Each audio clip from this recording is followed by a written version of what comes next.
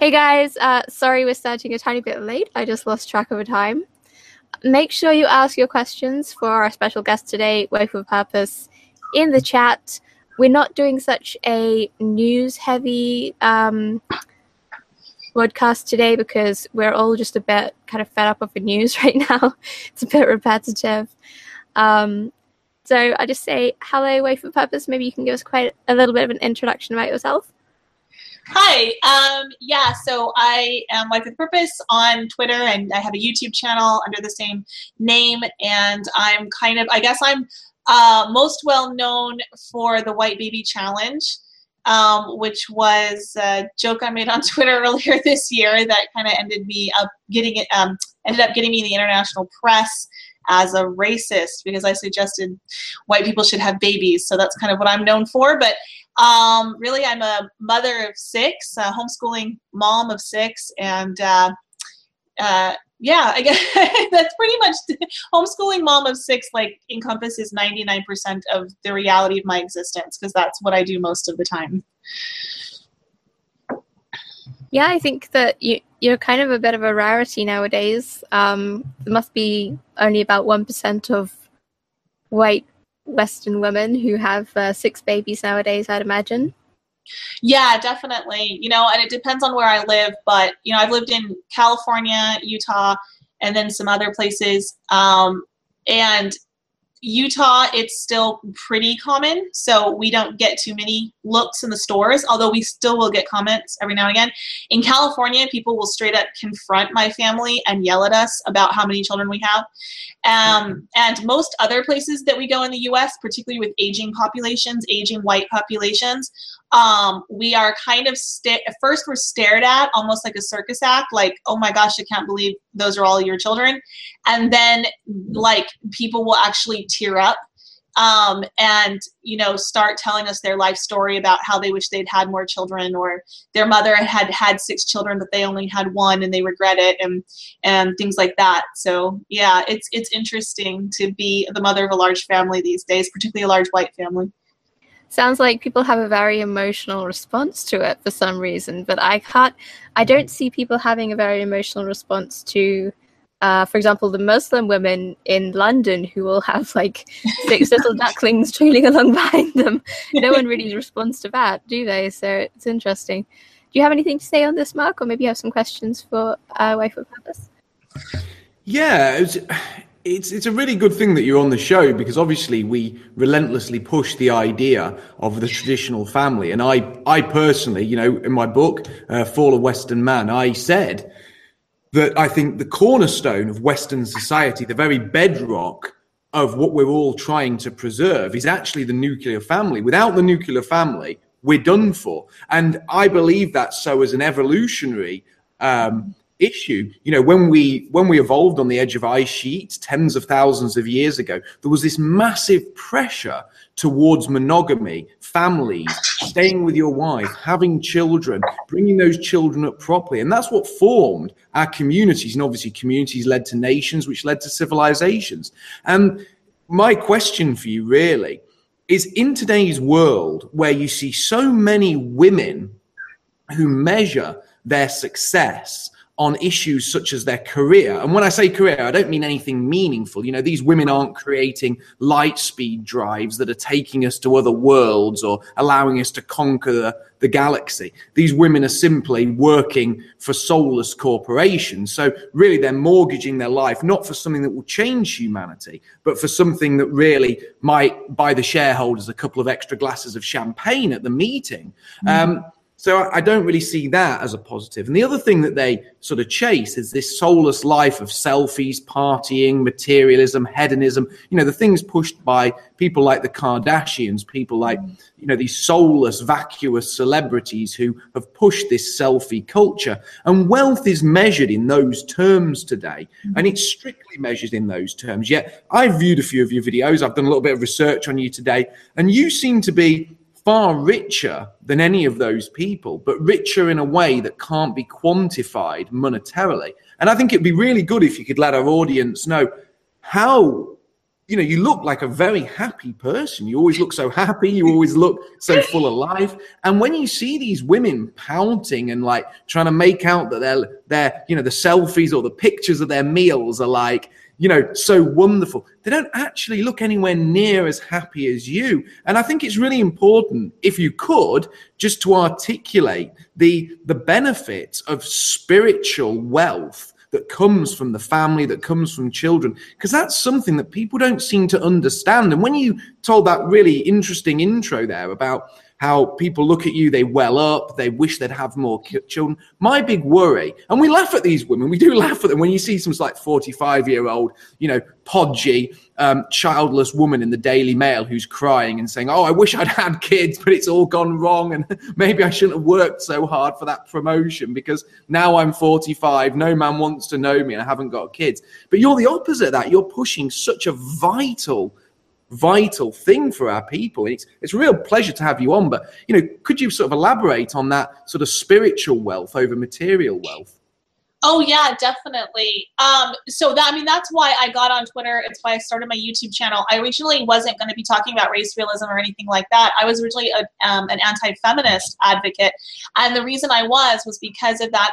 I'd had that experience with so many women. So my family and I lived in Northern California for 10 years, and right above the San Francisco Bay Area, where a lot of the hippies of the 60s, 70s, and 80s had gone to Berkeley, and they'd done that kind of hippie counterculture, progressive, liberal thing, and then they'd kind of moved further north of the Bay to retire when they were in their 40s, 50s, 60s. And so a lot of these women I would run into, and they had either no children or maybe one child that they managed to just barely scrape out at the age of 45. And they would see me with my children and my growing family, and they would tell me, I wish somebody had told me. I heard this over and over again. I wish somebody would told me how much I was going to love motherhood, because now I'm 45, I have one child, and I can't have any more. But if somebody had told me at 20, how wonderful it was, I would have had 6, I would have had 10. And so that was a big part of my activism, was trying to share with people that message, because I wanted women to be able to avoid that, because for us there is a date stamp on it, and you get into your 40s and you can't make that life if you haven't done it already, and women were being so lied to by the feminist agenda, and so yeah, the wealth that I have, I daily am overwhelmed by how much God has blessed me with my family, and I sit on the couch and I'm, reading with my children, or I'm doing math problems with my children, and my eyes will well up with tears, because I'll think, this is all I've ever wanted in my life. It's so satisfying on a level that I cannot articulate to other people. Like, it is so much better than shoe shopping. It's so much better than that perfect selfie. It's, sitting there and watching my child struggle to read a word, and then, get the word, and then get the word on the next sentence, and giving them a high five and giving them a hug. And just, it's literally indescribable. So I that's what I do with my social media accounts, is try the best I can to kind of convey that message through Instagram, through Twitter, through YouTube, that this is satisfying on a level. It's almost as though if you don't have the children in the family, you've never eaten real food. It's almost like we're all eating this fake stuff, and then you finally get a taste of real food and you're finally nourished. It's like that, but for your soul. Like I said, it's indescribable. And we've gone through different periods of time in our lives as a family when we've had very little money and very lean Christmases, and then we've had more money, and we've gone up and down over the years, and the money, we look back, and some of the times when we had very little money, when we were struggling to get by, are some of the happiest memories we have. So it absolutely has nothing to do with material wealth. It has to do with my family and us being together. I was wondering if that's beautiful, so heartwarming, and it comes through on your Instagram and on your Twitter. What could you give us some context, maybe for the listeners, maybe who are not so familiar with you, what the Have White Babies challenge was all about? Maybe you could give us like a sort of rundown of what happened and how it started, how it sort of cooled down, and what was the deal with that? Right. So, there was 2 instances that happened right next to each other chronologically. So back in March of 2017, I had discovered this rap artist that was a member of my church, and my church had actually begun featuring him at church events. And so they were promoting him as a church community. And so my son was invited to one of these events, and I'd looked up this rap artist and found that he promoted all of these things that were against the church, gay and lesbian things and immodesty and things like that. And so I'd written a blog post about that. And I had about 5 readers on my blog at the time, just about his positions and how, as a mother, I found this to be very concerning as a mother and a member of this church community. And that was actually picked up, but somebody had tagged this rap artist on Twitter, and he'd found the blog and he had put it out to all his fans. And then, of course, they started relentlessly harassing me. About 2 weeks later, and that started to die down. I didn't think that was going to be much of a thing. But then 2 weeks later, Senator Steve King had his famous comment that you can't rebuild your civilization with someone else's babies. And I thought that was really brilliant and actually very true, because as I pointed out before, if you take a lot of people from China and you put them in San Francisco, they build Chinatown, right? That's what happens worldwide when you shift cultures around, when you shift people around, they tend to take their culture with them, particularly en masse. And so demographics are your culture. And I thought it was brilliant. I was really excited that he'd actually said that out loud. And so I had just sent out a joking tweet, because a lot of people know my background. A lot of my Twitter followers know I have a lot of white babies, and that people, will harass me and troll me for the fact that, I have 6 kids, 6 white kids and that sort of thing. So I sent out this kind of half joking tweet saying, Senator Steve King is right. And I challenge everybody to have, make more white babies. I have 6, so match or beat me. And I had done a similar tweet back when I'd had my 6th child, which was the day after last Christmas. And one of those, I forget his name now, one of those university professors had come out at the time saying, oh, all I want for Christmas is white genocide. And I had tweeted out a picture of me in the hospital with my newborn and said, well, not today, bucko, because here's number 6, And that had gotten a lot of attention at the time as well. But so circle back around to March. And so it was a tweet, it was a kind of a joking tweet similar in that vein. And it just got picked up like wildfire. I don't know, some journalist or somebody found it. And then what happened in the press was they conflated these 2 separate incidences of the White Baby Challenge and my complaining about the Mormon rap ghetto thug culture artist, and said that, and they started saying that I wanted white people to have babies to outbreed black people, which was just absolutely ridiculous and nothing that anywhere close to anything I'd ever said, and these incidences were weeks apart.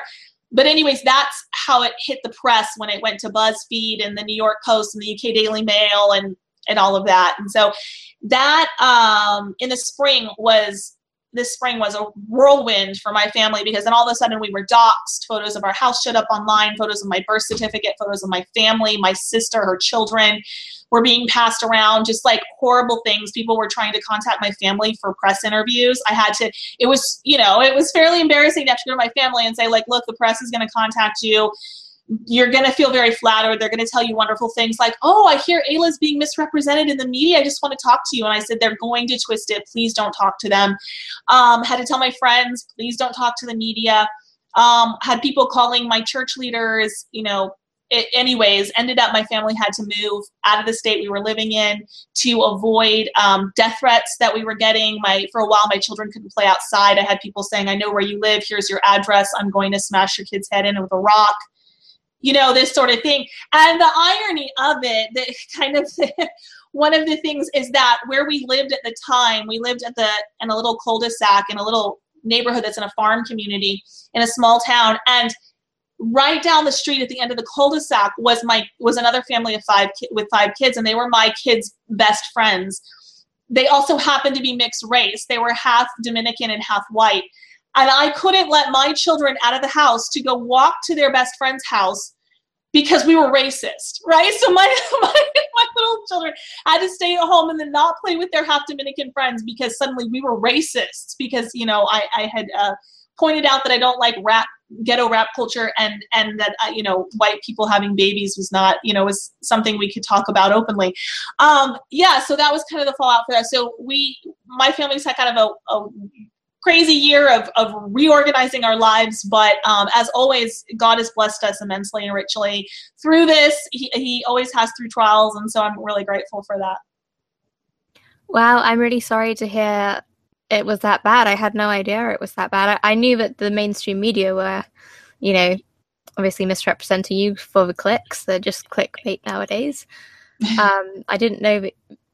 I suppose it's not surprising that you ended up getting all those threats. I mean, do you think that the mainstream media is at all kind of liable for creating a lot of hatred and creating a lot of violence, basically, against conservatives? Oh, yeah, definitely. And I pointed this out on Twitter when I would respond to, articles like Salon that they would tweet out about me and lie about me. And I would point out, not that they'd ever read my comments, but I at least would comment on the articles on Twitter and other places and say, look, you put my family in danger when you lie about me like this. This is unethical, it's immoral, and it's wrong. When you decide to spin a story and lie about a woman simply because it gets you clicks, or it props up some narrative of these mad, Nazis hiding out in America that you want to prop up. Like, I have 6 children, and you're putting their lives at risk when you do this kind of unethical journalism. So not that they care, but that is definitely something that I like to point out to them. And of course, the trolls will come back at me and say, well, you're the one that put yourself out there. You're the one that's public about your beliefs. And I said, yes, I'm public about not liking rap music and thinking white people should exist. That's not a controversial belief. That is not a belief that should get my children death threats. So, that, and even if I had horrible beliefs, that still should not get my children death threats. So, particularly the fact that they're lying though about it, is just, it's completely unethical. And of course, if I had $1 million, if some rich relative I don't know existed died tomorrow and left me their millions of dollars, one of the first things I would do would be to file a suit against those publications for lying about me and putting my family in jeopardy. One thing that really sort of struck me actually when I looked you up today, because I do the little graphics for the cover photos for the YouTube for the YouTube channel, and I was looking for a picture of you, and I couldn't find one that was sort of high res enough. So in the end, I just had to open one of your videos and pause it at the right moment, which took forever because, obviously I'm looking, you're in the middle of speaking, so I have to make it so it look like you're smiling. But right. Before that, the biggest pictures I found of you were on the Daily Mail site, and I read their article about you this afternoon. And one thing that really, really struck me was the fact that they attacked you so vehemently for having 6 children, being white, and taking pride in that. Now, this always really gets to me, you see, because I've seen other Daily Mail articles and indeed other articles by the UK press, and you'll see some white woman with 7 or 8 mixed race kids. You'll see large black families, and the tone that the papers write about these families is completely different to the one they approached you. And this really, really irks me, not just because I'm pro-white, but from a common sense perspective, because you're a loving mother. I take it you're married to you're obviously married to the father of your children. Yes. There's one father involved. One father, you're married to him. You've got 6 children. You homeschool. You live in a happy home. It's a stable family, and you're all white. So even if you took race out of the equation, what you're doing is really noble. You're supporting your own family. Your husband's supporting your family. And it really annoys me to see that if it's the other way around, if you've got a woman who's got, 6, 7, 8 children by 2 or 3 fathers, or all the kids are non-white and there's no dad in the house, it's always a cause celeb. These people are always the victims. You've always got to hold them up. And how are they going to afford Christmas?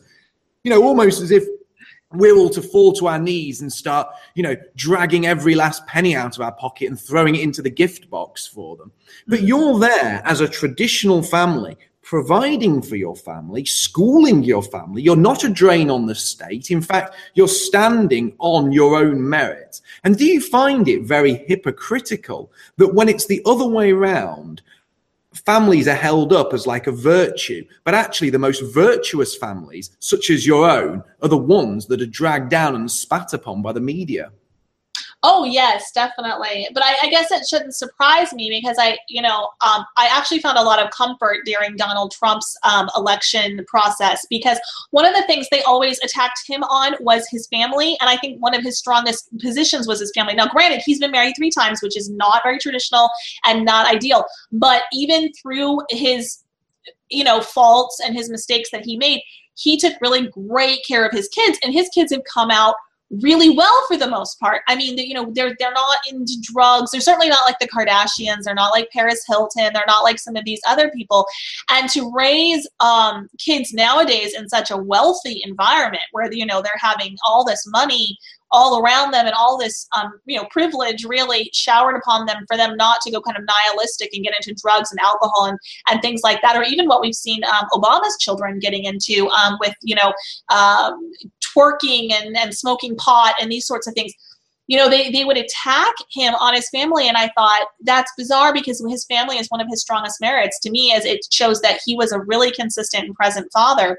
And so, yeah, I think it's incredibly hypocritical that, Alana from Red Ice Radio pointed out when they interviewed me during the White Baby Challenge that, if I had, of course, if it had been mixed race babies, if I had said, I've had 6 mixed race babies, to combat racism, match or beat me, I would have been a hero. They would have propped that tweet up as something wonderful.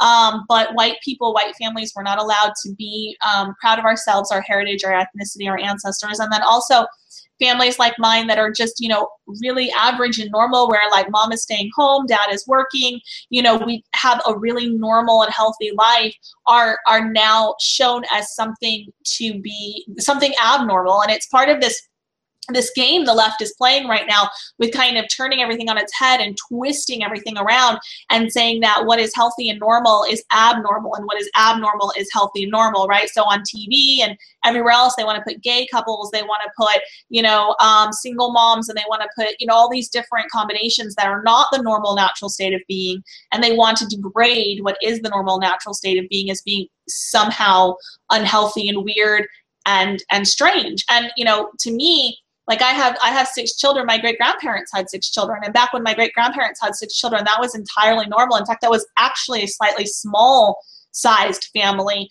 for where they lived in America and the time period. And it's just incredible to me that over a couple of generations, we've gone to where we've completely turned things on its head. And now our family is shown as being some kind of abnormal, rare, freak show. Yeah, my Irish grandma actually had 10 kids. So oh, that's awesome. Yeah. So I'm not sure. Are we getting any questions from the chat, Mark, at all? We've had a couple of questions. I really want to say, though, can everyone make sure, as always, that you like the stream? It's a big thing if you like the stream. We've got a good number of viewers, but make sure you smash that like button, because we should at least have, half to 2/3 of people who are in the stream, watching, liking. So please do that, because it helps the channel. But also make sure you ask those questions. We've had a couple of questions in. I think, Stephen, didn't you have something to say before, though? Steve's got one more question for Ayla, and then we'll move to questions from the audience, if you want. Well, Ayla, a big component of my channel and my presence publicly has been all about empathizing with children and the benefits of peaceful parenting and how values are transmitted through parenting.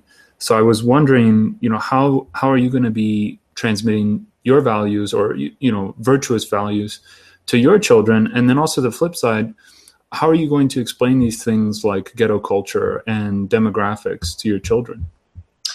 Well, for the first part of your question, the traditional values, I think it's simply by example.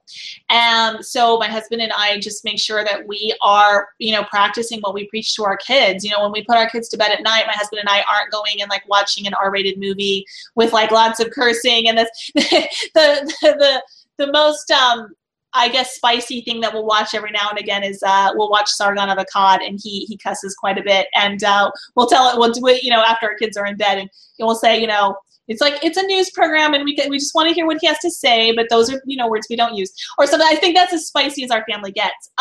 So we just literally do commit ourselves to practicing what we preach to our children. and not making a lot of exceptions and not making a lot of excuses. And so they see that this is a viable lifestyle. It's a lifestyle that they enjoy. And just really, children are naturally inclined to want to do these traditional things. So my daughters, for example, we've never sat my daughters down and said, now you're going to want to cook and you're going to want to play with baby dolls. You know, no, you're going to want to wear pink dresses. Like, we've never done that. But that's like their favorite things to do all day. When they're playing, all they do is build, we call them the nests. They take blankets and build little nests and put baby dolls in them. And that's what they do it all over the house. And we'll have these little nests just like, you know, popping up all over our house. And they like to, you know, if I'm in the kitchen for more than 2 minutes together, they're throwing their aprons on and they're running in after me, mommy, how can we help? You know, yesterday was Thanksgiving. They wanted to wash the potatoes and they call themselves mini mommy. That was a term that they came up with. My oldest came up with on her own. She's mini mommy. You know, if I'll say, oh, I need somebody to set the table, and she'll say, mini mommy to the rescue. And she like runs in and grabs the silver. And so the thing is that this, for the most part, is children's natural state of being. And all we do, I mean, my husband and I, is just create the space to allow that to flourish. And part of that is keeping certain media and influences out of their life. So obviously, like I said before, we're not sitting down and watching R-rated movies. We don't have network television. Even when we do go on trips and we're in hotels or something, we watch TV, we make sure it's something like, you know, a documentary about birds or something, you know, we mute the commercials, little practices like that.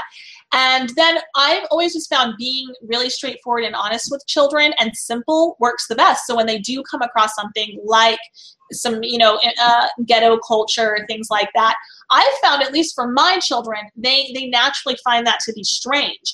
They don't go to school where it's promoted as cool and good. So when they do come across things that are degenerate or that sort of thing, they naturally are kind of like, that's weird. And I just allow them to have their feelings. I don't tell them, no, it isn't weird and you have to like, you know, you have to like it. You have to like seeing a guy kiss another guy or whatever's happened, you know, whatever they've stumbled across. I just say, yeah, you know, that is, you know, a way that we choose not to live our lives, and that's something we choose not to do. And then as they get older, especially I have a teenager, so as he's been moving into the teen years, my husband and I are just always available for his questions. So sometimes he'll just sit down and say, you know, I really want to understand why people do this or what the thinking is behind this. And we'll just have long conversations. And I think really for passing on virtues, values, traditions, and keeping out that step that you don't like, just talking with your children is amazing, particularly once they're teenagers. They actually will want to talk to you if you create a nice, welcoming, non-threatening space. And we just always let them know, our kids, you can come and talk to us about anything. Like, look, we're not going to get upset if you stumble across pornography or something like this happens. Just please be honest with us. We would love to talk with you about it. And just be willing to stay up until 3 a.m. if that's what it takes to listen to their hearts and help them understand what they're going through emotionally or physically or whatever's happening. I actually wanted to ask you on a different note, and it's quite a personal question, but it's from what I know about you, I think you converted to Mormonism as an adult. Mm-hmm. And I wanted to know, did you have these kind of traditional values before that and then convert? Or was it the other way around where Mormonism inspired traditional values? Or did both happen at the same time? It's a little bit of 50-50. So I like to kind of say that I converted to Christianity, less so than Mormonism. But it was a conversion in my late 20s where before I had been kind of new agey and pagan and kind of like, you know, exploring what was out there. And I transitioned into Christianity. But all my life I've been really traditional in my values as far as the family unit went. And I was progressive and liberal politically, like as far as being very pro, like I was very into like the Green Party, and I was very into, you know, Ralph Nader, people like that for a while, and that sort of thing. But for personally my life, I just wanted to, you know, get married and have babies, like was really on my heart. Like that's what I really wanted to do with my life. And so that really kind of carried me through some of the more liberal indoctrination that I got in college and graduate school. And then once I did, you know, get married and start having those children, that really changes you dramatically, like once you have children. And a lot of people say this, but it really does. Like suddenly your whole mind shifts into like, you really see what's important, and you really see what's important not only for your own family, but for society at large. And you understand things through a clearer lens and a less self-indulgent and self-obsessed lens. And it's really liberating in a lot of ways. But at any rate, that was then when I really got serious about Christianity. I really wanted to raise my children in a church, and I really wanted to raise them in a very traditional church, which is one of the things that led me to Mormonism, because at the time, the Mormons were pretty much the most traditional Christian faith, in America that you could be part of. But at any rate, so I did have a lot of those characteristics of wanting to be mom, wanting to homeschool, wanting to have a large family, those sorts of things. But then also when I did become a Christian, that being obedient to those principles and those ideas that are found in Christianity also led me to deeper understanding about why traditions were important. And, it was kind of snowballed from there as well. So I would say it's a little bit 50-50. And if people want to know more, I have, I think about 4 or 5 videos on my channel. Some of the first videos I ever did were about my transition from being liberal and kind of in the new age paganism, and then, coming into traditional thought. And so I go into it in great detail there. Excellent. Well, we've actually got some really, really good questions coming in. And this one can go to the whole panel, actually. Obviously, I'd like you to start, Ayla, as you're the super mum here today. But this is a question I actually get seen raised a lot. What's your stance on corporal punishment, i.e. spanking, as a form of discipline and correction? Because it's very common in the South, in the USA. Oh, sometimes I think that's such a hot topic. That's kind of like, should I even touch it? I went into parenting being anti-spanking, incredibly anti-spanking.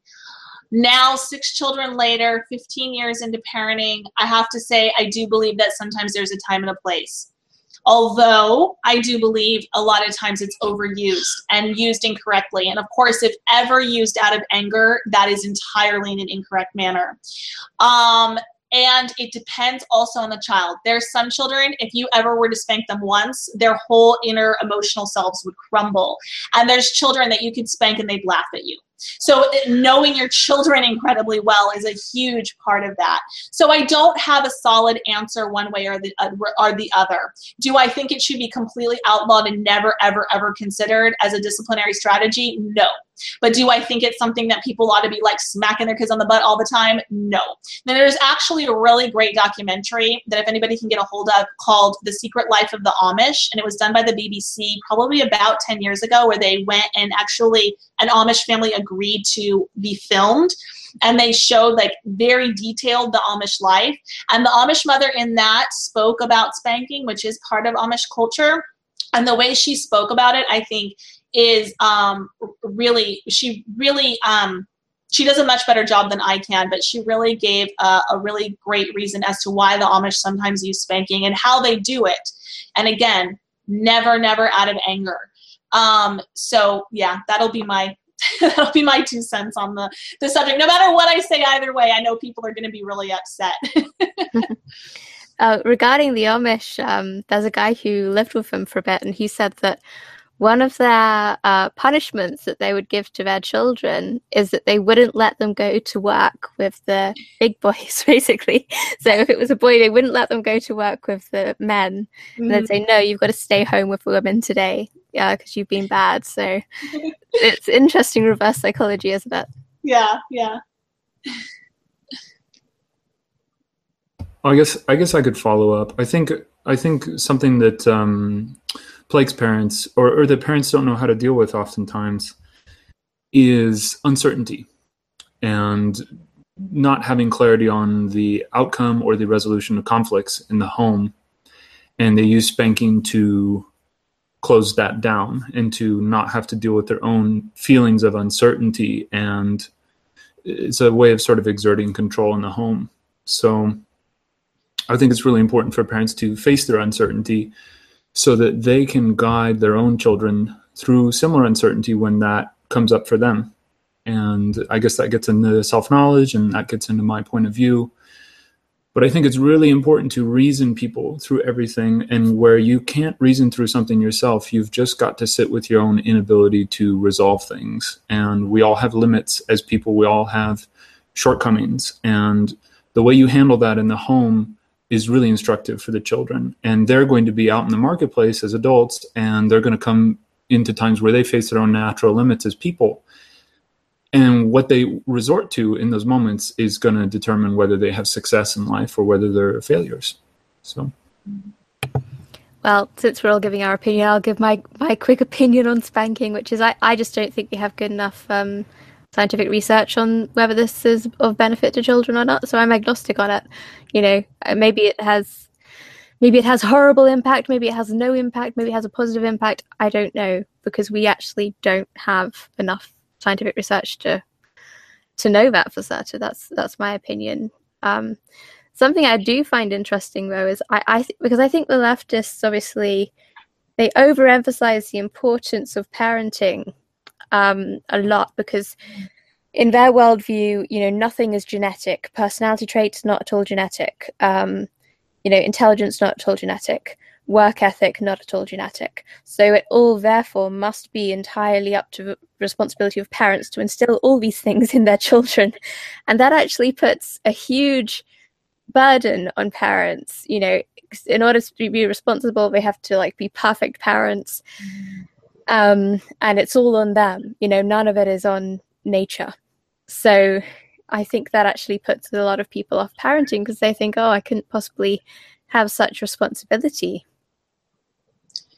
Yes, definitely. And I think that there's this aspect of not allowing children to have their own failures, mistakes, or free will. And I've talked about this on my channel a couple of times, but this is kind of a leftist thought pattern. And you can see because they project it on other people. So a family like the Duggars, who have the 19 kids and they're super Christian, as their children marry and start their own families, if they deviate at all in their family structure from and rules from what their parents raised them with, which is all quite well known because they're famous, the leftist media will like berate the family of like, oh, look, see, your parenting style failed because your kids are piercing their ears when you didn't allow them to pierce their ears. And they kind of gloat about it. And it shows that what the left thinks about parenting is it's just this, you take this moldable person and you just like stamp yourself into them like as hard as you possibly can to get them to be good little leftists and to be good little whatever it is, you know, good little communists, good little whatever, and to never ever deviate from your belief structure and your principles. And that if they do, as adults, they failed. Whereas I see a lot of conservatives and Christians, we understand that children have their own path. They're going to make their own mistakes. And a lot of times, a lot of parents on the more conservative end say, look, I know that I can't force wisdom onto my teenage child. My teenage child has to learn things the same way I learned them, and they have their own path, and they have their own free will. Free will being a big concept in Christianity. You know, God gives us free will. That's why they're suffering. You know, that's why things like mass shootings happen, because God has given us free will. And so we can use it correctly or incorrectly. And we understand that our children have that free will. And so when our children don't come out little carbon copies of us, you know, people always like to say, oh, I hope your children, you know, intermarry, you know, marry black people or marry Asians or whatever. I'm like, my children are going to have their own path. I don't expect my children to do exactly what they're not these little objects for me to stamp myself into. They're people, and they have their own beliefs and their own values. And yes, I would love it if they had my beliefs and values, because I consider my beliefs and values to be correct. But if they don't, they have their own path to take. And that's something that leftists don't seem to understand. And so even when they're, you know, they tend to be against things like spanking or other things like this, they really betray themselves on how they view children. They view children as accessories to a person, accessories to themselves, and not individual human beings. Yeah, almost like science projects, you know, in the way how they raise them and everything. But okay, did we have any questions from the chat, Mark? I know you're collecting them up. Yeah, I just wanted to respond on the spanking Okay. thing. I think there's plenty of good evidence to say that spanking does work. We had generations and generations of Western folk who were brought up with, proper discipline, corporal punishment, and discipline in the home, and it served us very, very well. It built a civilization.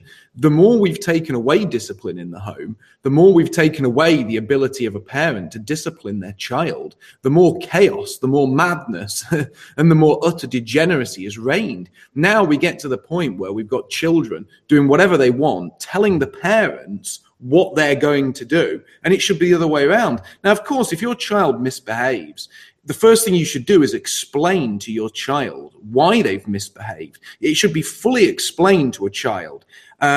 And you should, sit down with them and talk to them about what they've done. But if they continue to defy you, there has to be some form of punishment. And that punishment has to be balanced with some form of reward. If a child does something that's good, then a child needs to be rewarded. There needs to be some sort of measure of, of reward. What I've just said, there has to be some way of telling the child it's done well. I used to remember as a child, if I did something really excellent at school, like if I came back and my report card was all A's, my parents might take me out for a nice meal somewhere. They might allow me to have something that I wanted. And it was like, well done, Mark, you've been rewarded because you studied hard. You were disciplined, you were ordered, you did as you were told, you went to bed on time, you passed your exams, well done.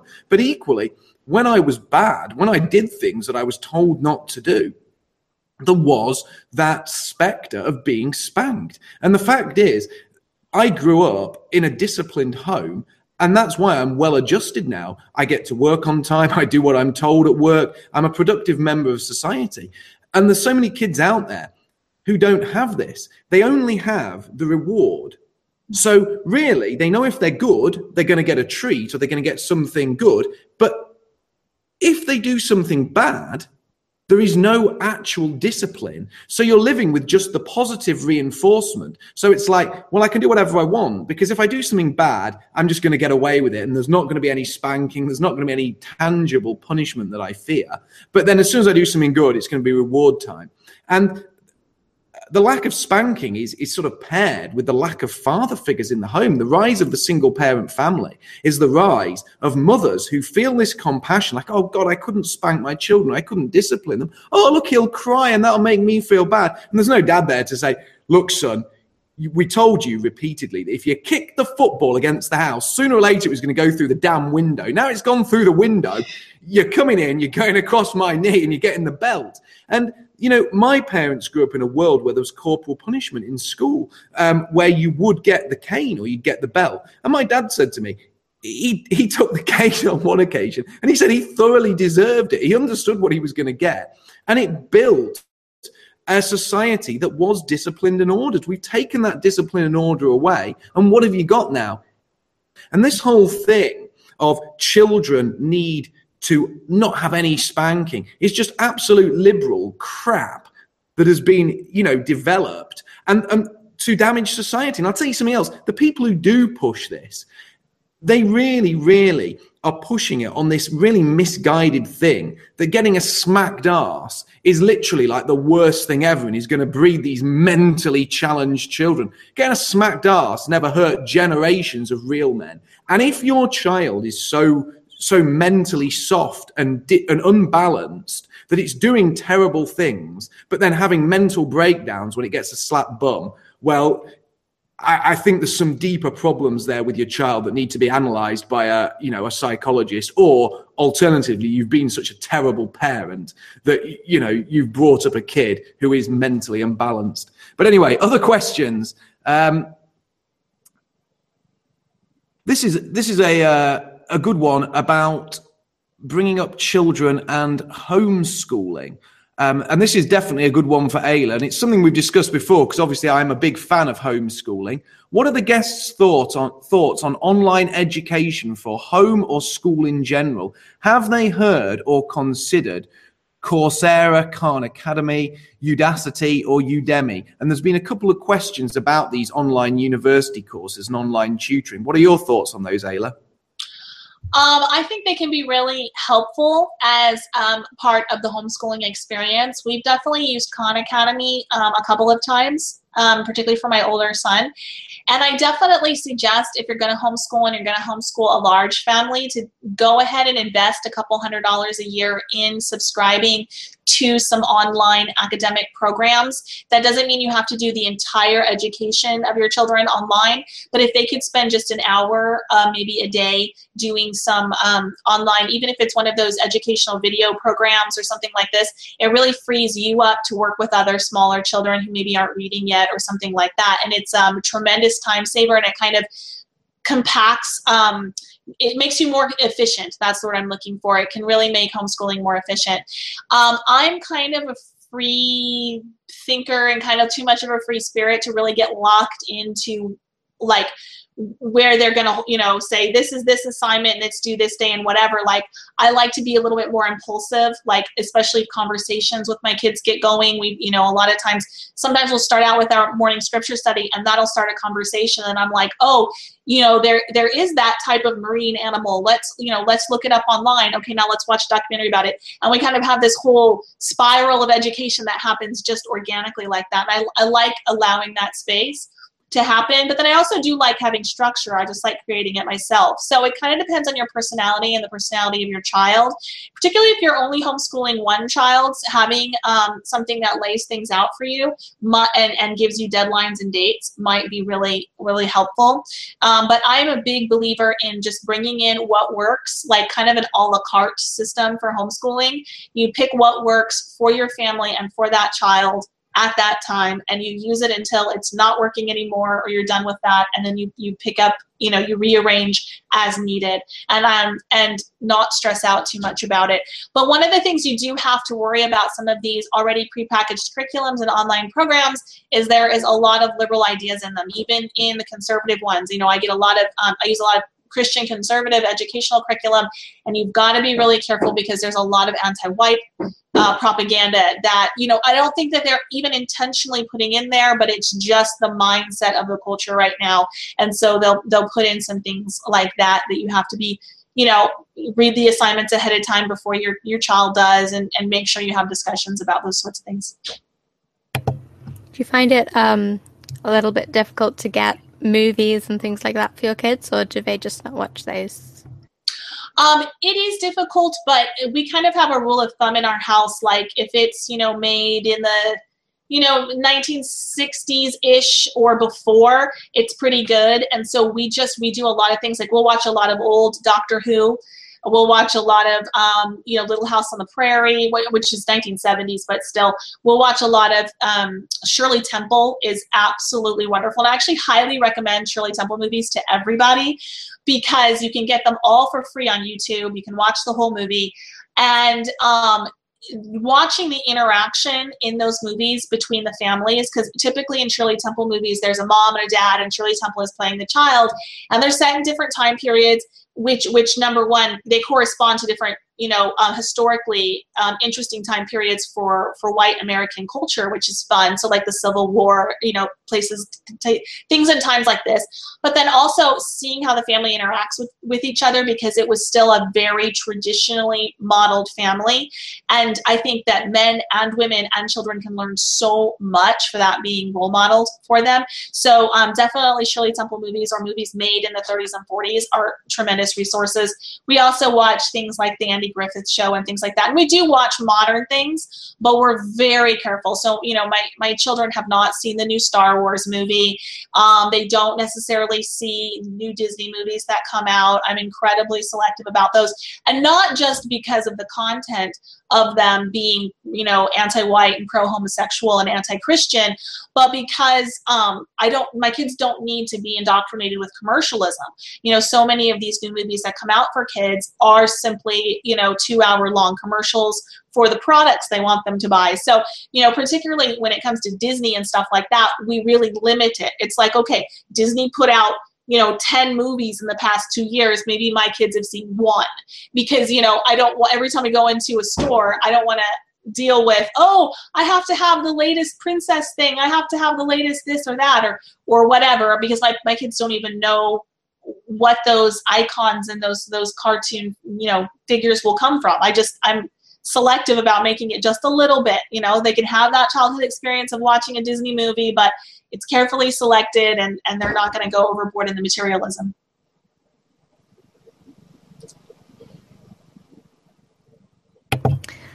Okay. I also wanted to add, slightly change of subject, but the three of us, Mark, Steve, and myself, we actually don't have any kids, so the only parent here is Ayla, so you might want to take her a little bit more serious than us. I'm a godfather. Oh, well, I don't know if that counts, really. So thank you to Quebec, who just donated $200. Love this lady. Thanks. Happy Thanksgiving all. It's important to counter the no child propaganda.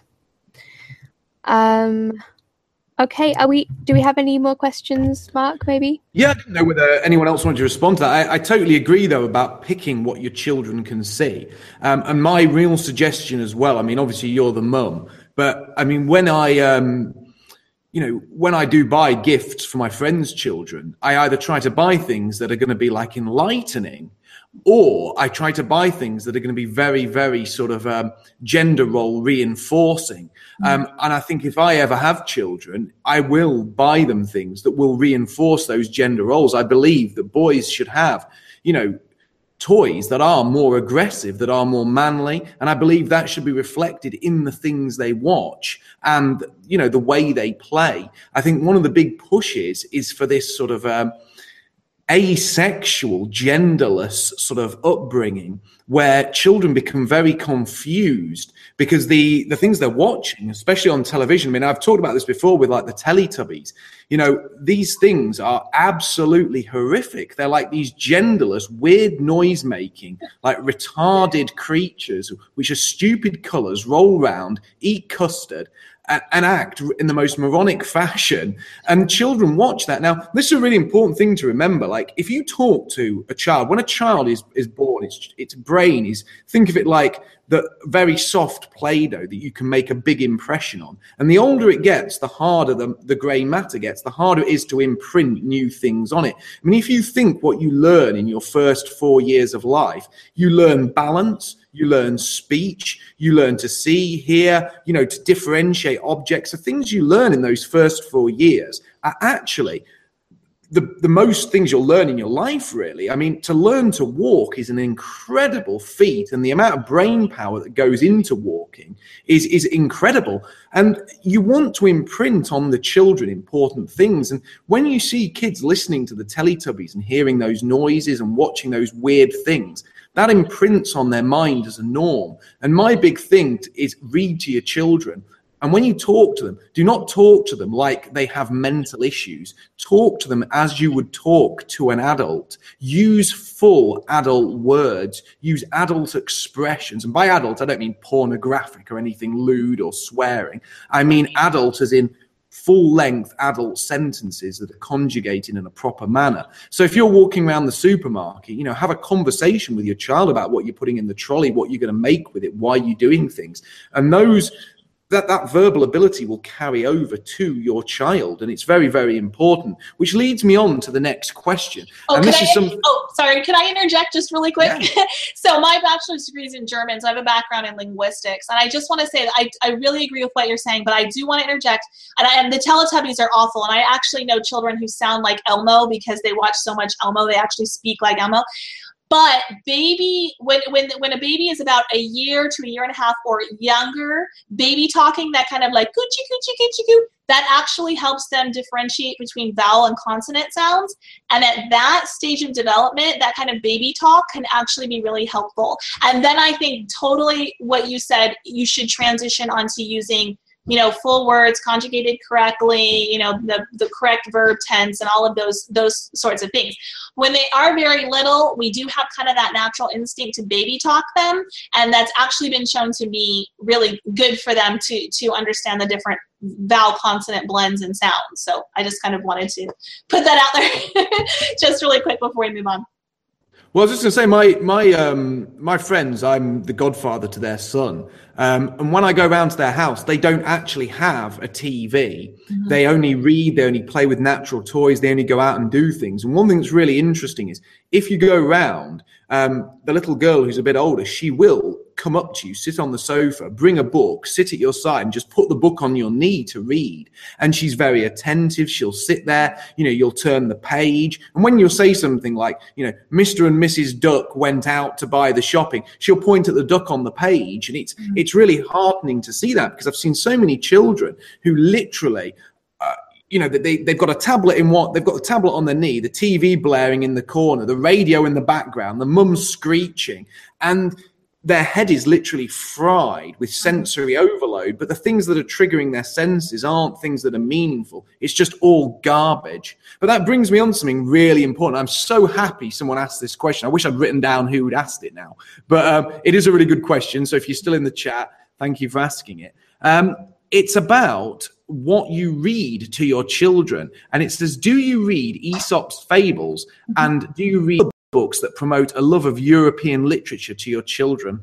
Oh yeah, definitely. That's a huge thing. And we're big readers. So we're reading every morning during homeschool, and then we're reading every night before bed, and we're usually reading a lot in between.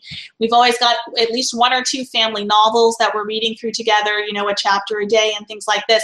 And also, consequently, that's an important thing to keep up, even when your kids are teenagers, for them to sit with you and have you read to them.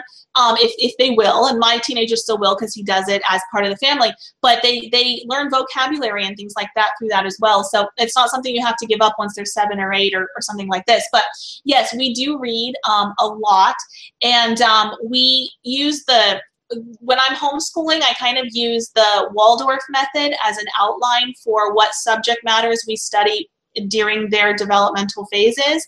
And Waldorf, for people that don't know, was developed by Rudolf Steiner. He was a German at the turn of the 19th century, I should say.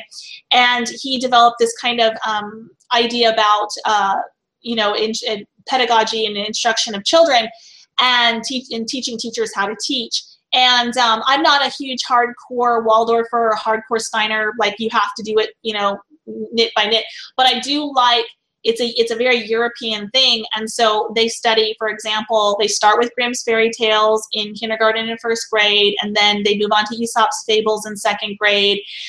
They go through the Norse fairy tales in like fourth and fifth grade. They go through Greek things and Roman things in fifth and sixth grade. So we keep that schedule in my family as far as the literature that we're reading at the different age groups for my kids. So, we've been through the Grimm's fairy tales like multiple times now, with moving every child through kindergarten and things like that. And then as far as books that we read a lot of novels and things. And again, the way I was talking about with the movies, we do also with the books. So we try to concentrate on older books. So things like Nancy Drew, Hardy Boys, some of those old classics that have, the classics, like go to the thrift shop and get them, not the remade versions. Those are really great. But even some of those books from the 80s, like Sweet Valley Twins and Babysitter's Club, can actually be like really great, cute little books that are still very wholesome and kind of have that nuclear white family, excuse me, image and things like that going on in the book. So we'll read some of those that I had in my childhood, and we kind of just stick to that rule, and things that were written in the 1930s, 40s, and 50s are just going to be a lot more wholesome than books that are written today. And so we try to focus on those for conveying family values, but also the other things like Grimm fairy tales, Aesop's fables, and things like that to convey European culture. Well, something I'd like to put into people's minds is 50s Boy Scout culture. So what was good in the 50s for Boy Scouts, if you can imbue your children with these messages, these sources, then you're going to have a lot of success. And that's reflecting on my own childhood. My father had this point of view with me. And so he raised me around old encyclopedias. He raised me around old books of poetry.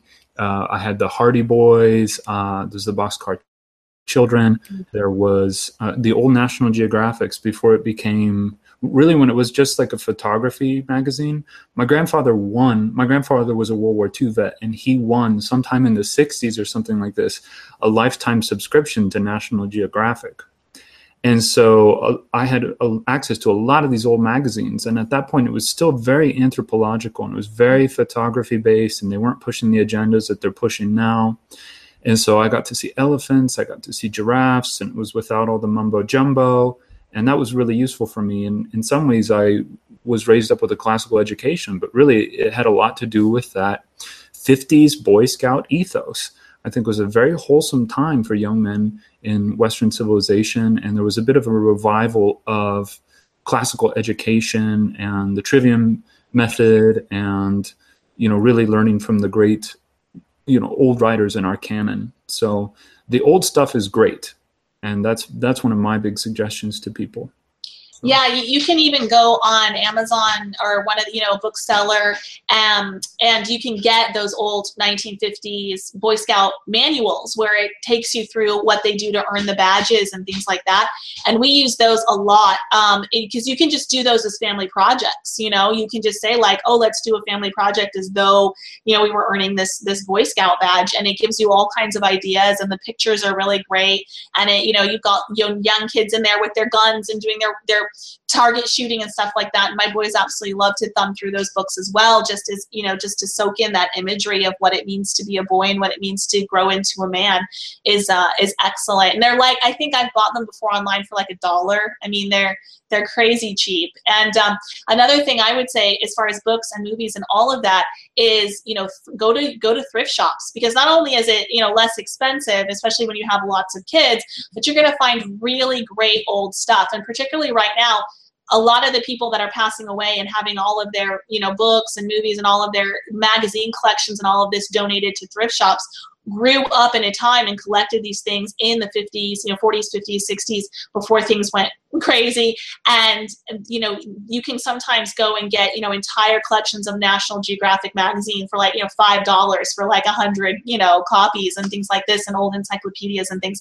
And so I really milk my thrift shop. I just milk it for every like little good treasure it's got in there. Another recommendation I want to make for you guys that are movie buffs, and this is particularly for the men, you need good examples of fathers, and you need good examples of fathers in teaching roles, particularly those of you who are interested in homeschooling. And so I'd really like to recommend, there are 3 films. One is Dead Poet Society, and that's really the thing to highlight from that is that Robin Williams encourages these boys to think for themselves and to look at authority and understand where authority comes from wisdom and where it just comes from violence. So that's a huge recommendation. Second recommendation is the film White Squall. And White Squall it has Jeff Bridges, and he takes a group of young boys on a voyage through the Caribbean. And he's responsible for them. It's a boys' school. And so there are lots of lessons and a lot of camaraderie and brotherhood that's learned there. And then the third recommendation I want to make is, and I think it's superb, I think it's the top-notch one of the 3, is the film The Man Without a Face, starring Mel Gibson. And Mel Gibson takes a young boy, played by Nick Stahl, under his wing. As he's a boy without a father. His father died, and takes him under his wing to help him get into a boys' school. And this teacher, was formerly a teacher at a boys' school. So it's a story of redemption for both of them. And over a summer, they bond over classical education. And so if you want some good role models and you don't have them around readily apparent, these are some, these films are rich with principles and rich with the ideas that you need to be an effective father and an effective teacher. So check them out. Yeah, definitely. I think a lot of Mel Gibson's films are really excellent recommendations. Like Braveheart and The Patriot are 2 of our family favorites that are in that same vein of showing a very strong male leader, and in The Patriot in particular, a strong father figure. And Mel Gibson really does some really nice work there. And then I would also recommend some of the more modern Christian filmmakers that are starting to make movies. They're still a little bit cheesy. The acting isn't always the best, but there's like a film called Courageous, and that is about a group of men. I think it's about 4 men, and it's about them learning how to become good fathers, and about responsibility in their life, and about their responsibility and their duty as men in their community, as well as men of God, and leading their family, and that is their job to lead their family. And it's set against the backdrop of some of them being police officers and firefighter rescue people. So, it's got some of that. So it's a fun story. So I highly recommend the movie Courageous. And then that film studio has also put out some other good things, more modern films that have those good values in them. Great. On a different topic, what's your opinion, and this is kind of an ongoing debate in the alt-right, what's your opinion on the age at which people should get married? Well, I think that that's definitely another thing where it's going to vary from person to person, because some people are honestly ready at a younger age. I definitely think that your early 20s is probably roughly a good generalization for most people. For a woman, men can put it off a little longer and maybe even should sometimes until maybe their late 20s. But definitely, I for most people would not recommend letting your 20s pass you by without getting married, unless you're just, absolutely have not found anyone you can even stand to be around. And one of the things too is a lot of people emphasize finding the right person. And that's kind of, I think, overemphasized in our culture. There's definitely, you want to find somebody who's on the same page with you and as far as life in general. But you're both going to change so much. I mean, every 7 years, most people change a lot about themselves and about what they want out of life and about where they're going and their goals. We kind of go through these 7-year cycles as human beings. And so if you're really in it for the long haul, if you want to be married for 70 years, like Queen Elizabeth II or someone like this, you're going to have to go through a lot of changes together. And my husband and I haven't been married nearly so long as that, but we have gone through some major life shifts together. And sometimes we were right there together when we went through them, and sometimes we were off. One of us went through it first and then had to wait a few years for the other one to come around to a similar line of thinking. And those years are a little difficult because then we had less in common. There was the less that we could share together, and we really had to work at it. There was one point when I had been, I guess you could say, fairly red-pilled, and my husband had not yet. And, looking at politics and things like that, demographics, and had become a real big interest of mine. And it just wasn't something that even, he was had really come into his awareness fully yet. And we realized we were really drifting apart because we just had separate interests. And so, my husband was actually the one that sat down one day and said, gosh, we're just not really building our friendship anymore together as a couple, and we need to find something we can do together. And so we started studying Russian together, and it was really funny because then after we studied Russian for only a couple of months, he ended up finding Jordan B. Peterson, and then kind of after that finding the alt-right and really getting into it, and he kind of caught back up to where I am, and so now we have that in common. But for a while, for a couple of years there, we were a little mismatched, but we found something we could have in common. We both decided that learning Russian sounded like fun, so we would sit and watch the videos together, get the books together, we would practice together, we'd text each other, call each other, and practice saying I love you or whatever in Russian. And so anyways, the point being that it's the age, like, don't worry about thinking, oh, I'm 22, I'm 23, I'm 24, and I really love this guy, but, I'm worried that we can be together forever. It's more about your commitment to be together forever. Things are not always going to be perfect. You're going to go through hard times. So really, it's about, are you on the same page about life in general? Are you kind of headed in the right direction together? You both want kids. You both want a traditional, somewhat traditional life. And then all those other little details, you're going to have to work out along the way. So don't find somebody who's perfect for you right now, because you're going to change. Case in point, I was a vegan when I met my husband, and so he's a vegetarian, and he was willing at that time to become a vegan for me. Well, I'm not a vegan anymore, but so he went back to being vegetarian, but he's still vegetarian, right? So when we have Thanksgiving dinner, we've got the turkey, but my husband isn't touching it. He's not carving it, that sort of thing. And so you might find the person that's so perfect for you in the moment, or you think is so perfect, and then you change. So don't really worry about getting married too young. I think the early 20s is a good generalization. And sorry, I really went off on a tangent with that one.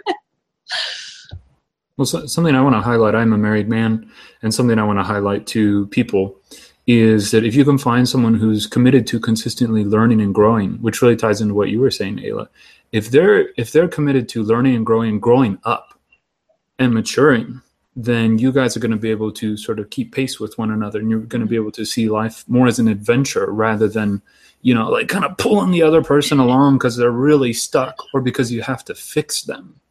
If they're independent learners and you match up with another independent learner, and that's the whole point of homeschooling, honestly, is to, sort of foment independent learning. So if you find another independent learner, the age really isn't that important, just as long as you found an independent learner that you can trust. So.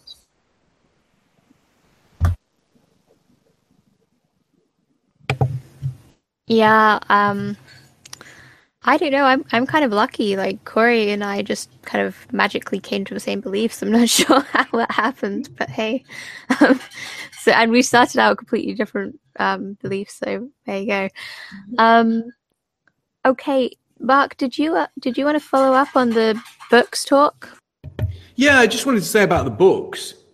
My advice for anyone who wants to sort of bring children up properly is you want to read things like Aesop's Fables. You want to read things like Wind in the Willows. You want to read things that, again, they're based in the real world, in sort of nature. Like I remember as a child being read like Wind in the Willows. Obviously, they're anthropomorphic animals, but they are natural. And things like Aesop's Fables, they live with you for the rest of your life. Stories like The Ant and the Grasshopper. And they have every one of those stories has a really, really important message to the child. And they're things that, obviously they have this sort of moral. Like I remember The Ant and the Grasshopper, because the grasshopper, he played all summer and he didn't give a crap that winter was coming, and then he freezes to death. And yeah, it's quite a harsh story, but you look at the ant who worked hard all summer and he put all the grain to one side and him and his family lived. And all of these stories are about being modest, working hard, forgoing short-term pleasure for long-term gain. And I really think Aesop's Fables is fantastic. So is Wind in the Willows, the original Winnie the Pooh. All of these things are really, really good. But again, steer away from sort of modern stories. Now, I remember seeing something where somebody had actually reworked The Ant and the Grasshopper. And this is how poisonous modern children's books are. They'd reworked The Ant and the Grasshopper to being the other way round, where the grasshopper who played all summer was actually the hero, because in winter he was playing for the ants and keeping them happy when they were all depressed because they'd spent their summer working. I mean, what an utter load of crap. And I'm not going to tell you the name of the guy who wrote the book, or who reworked that, but I'm sure in the comments you can guess his ethnicity. Now, as it comes for films, I can tell you this, Lord of the Rings, get your kids watching Lord of the Rings. That's really good. Angry Birds, that is the best film for children. Yeah. Watch Angry Birds. And from my personal perspective, if you want to watch something without some big moral message or without some sort of European overtones, I remember when I was a child, the sort of films one film I remember really watching with my dad once when I was a kid was a Bruce Lee film called Enter the Dragon. And I remember watching that and enjoying it so much because it was a film. It was just such a guy's film. It was something that I'll always remember because it was something where I really sort of bonded with my dad, because it's a very sort of masculine film to watch. And something that really bothers me about what young boys end up watching is they end up watching a lot of feminized stuff, a lot of films, a lot of TV shows, which have got overly feminine themes. And that's a real worry for me because, again, I think it pushes youngsters towards gender roles that aren't normal, they're not natural, and they don't really help children to develop into either mothers or warriors or fathers. And that's a big problem. And I think you need to redefine those roles constantly for the kids and keep pushing them upon them so they actually know what they're going to grow up to be. I mean, when I was a kid, I'd be outside climbing trees and building rope swings and adventuring and exploring with my friends. And I used to remember my sister and her friends, they would stay in and they'd be with my mum and they'd be baking and they'd be preparing food, and they'd be like, oh, look, we baked these cookies or we baked these cakes. And it was so natural and so sort of innocent, but all of that is being reversed and thrown out the window. And then you see the effects of it. You have feminized males, and you have young ladies who are more masculine than the males, and everything's been turned on its head. And that really takes me on to the next question. And this is a really good question. It was asked early on. Please don't remember to ask this one, actually, because this is going to be a big thing, especially for, parents who are on the alt-right, who are, awoke to the racial issues. How do you teach your children to be pro-white without coming right out and saying it? Well, I come out and say it. I just tell them that, because how do I explain this? When they're very little, you don't need to come out and say anything. But as they get older, again, I have a teenager. And so I will just tell him, if we're watching a show and there's an anti-white message, or, particularly given what I do, on Twitter and the attention that I get, my kids are not unaware of some of it.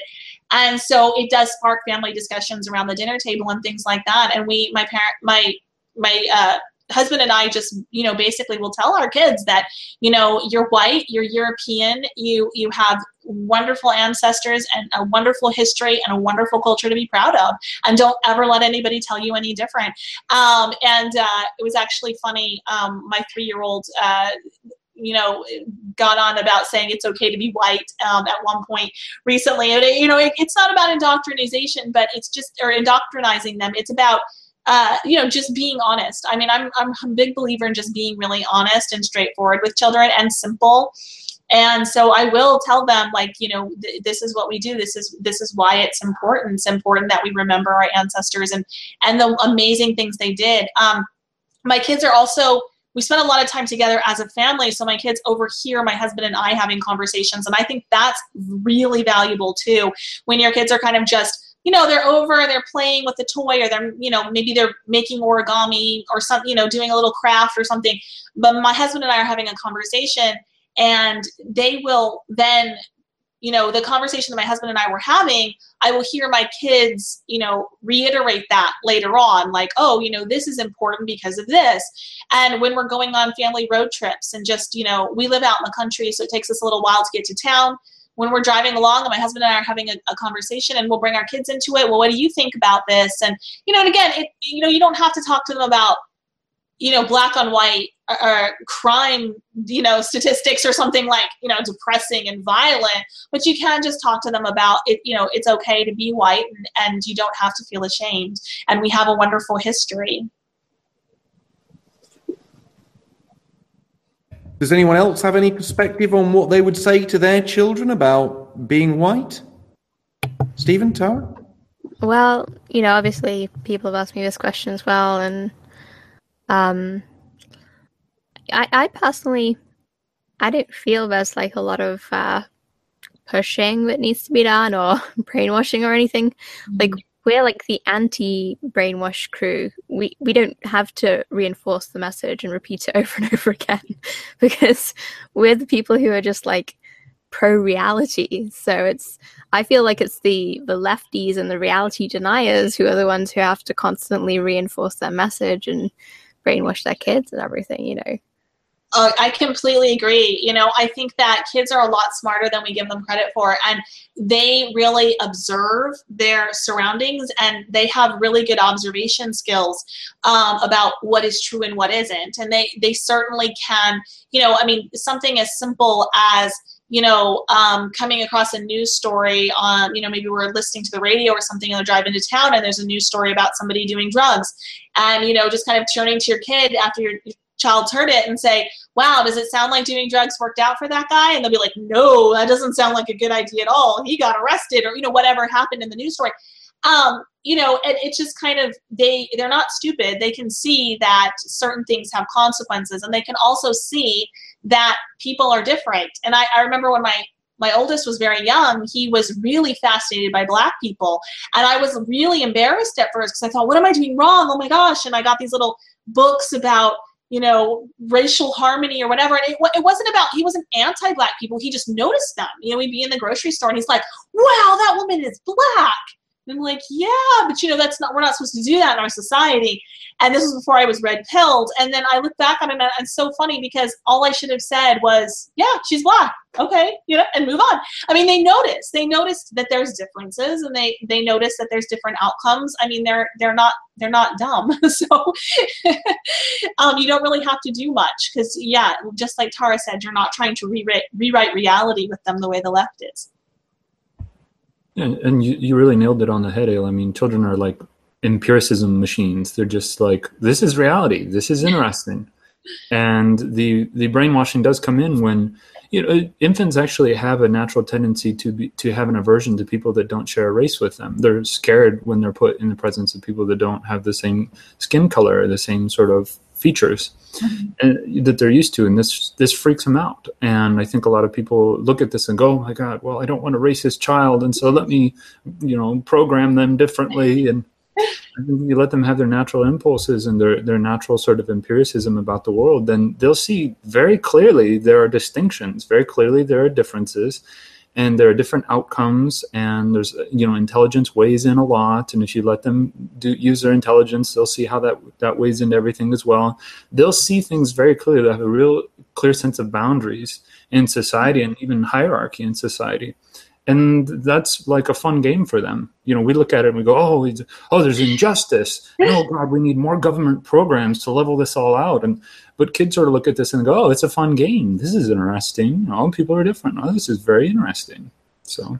Yeah, and I think having a large family helps as well because my kids immediately understand that socialism and communism don't work, right? They have a sense of fair play when you've got 5 other siblings and mom says clean the living room. They're really intently aware that they want every other sibling to do their fair share of the work if we have to clean the room before we get to go do the fun thing or whatever. And so I think that that's important too, because a lot of times we have a lot smaller families now. We have 1 or 2 kids, and they don't see that reality of like, hey, if you want something for a lot in life, you need to work for it, and everyone needs to be working for it. Like, I'm not pulling the weight for you. Like, even my teenager will say about my 3-year-old, well, like, I want her to help, but I'm like, she's 3. You're 14, but he'll say, but I still want her to do something. Can she at least put her socks away? And I'll say, yes, that sounds like a great learning opportunity. Let's teach her how to put her socks away, so it's also about, having them in a big family, in a natural family. And if you can't have a big family, just having them around a lot of cousins and, other people that they interact with in a natural way. And they will understand that all of these, constructed systems that the left has decided about race not existing and communism being this great, they will just naturally see that it's bunk. On a kind of similar topic, when I was a kid, I really, really hated being forced to share, like, my toys or whatever, because I was like, it's mine. Like, I should have a choice to be able to share if I want to or not. I shouldn't have to share, because my mum was constantly saying, you have to share. Yeah. How do you approach this? Do you give your children, like, their own toys and be like, this is your property? Or do you say, like everyone just has to share these particular toys? They don't belong to anyone. They just belong to a house. How do you approach that? Well, we do a little bit of a combination. So if they've bought the toy with their own money, it's theirs and they get to decide what they do with it. And so if that means they never share it, then they never share it. If it is a toy that they got for a birthday, Christmas, their grandpa gave it to them or something like this, but they didn't earn it themselves, then we have a 24-hour rule. For the first 24 hours, they do not have to share that toy. But after that, they need to take turns with their siblings if their siblings would like to share in that toy.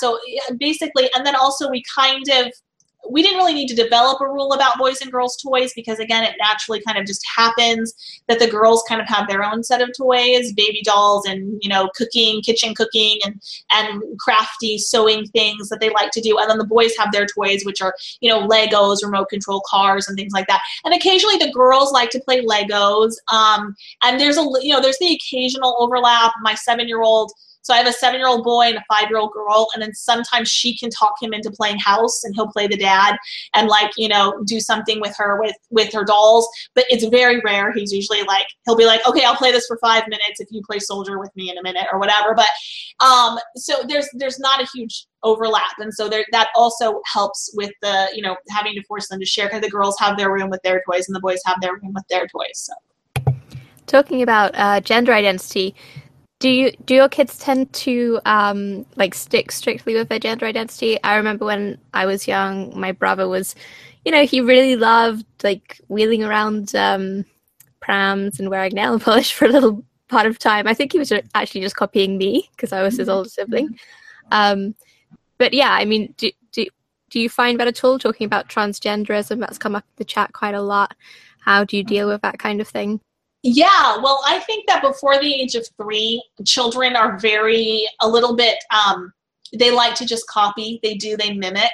And sometimes if they have an older girl cousin, an older sibling, then a boy might play around with a little bit of girl things. And I think that one of the things you want to do, it's a balancing act. You don't want to make it overly taboo, because later on they'll know that that's something they can trigger you with. So, for example, one of my sons, at one point, it was time to buy rain boots for that year, and he really wanted pink boots. I think he was 3 years old. And so he was 3, and so I said, you know what?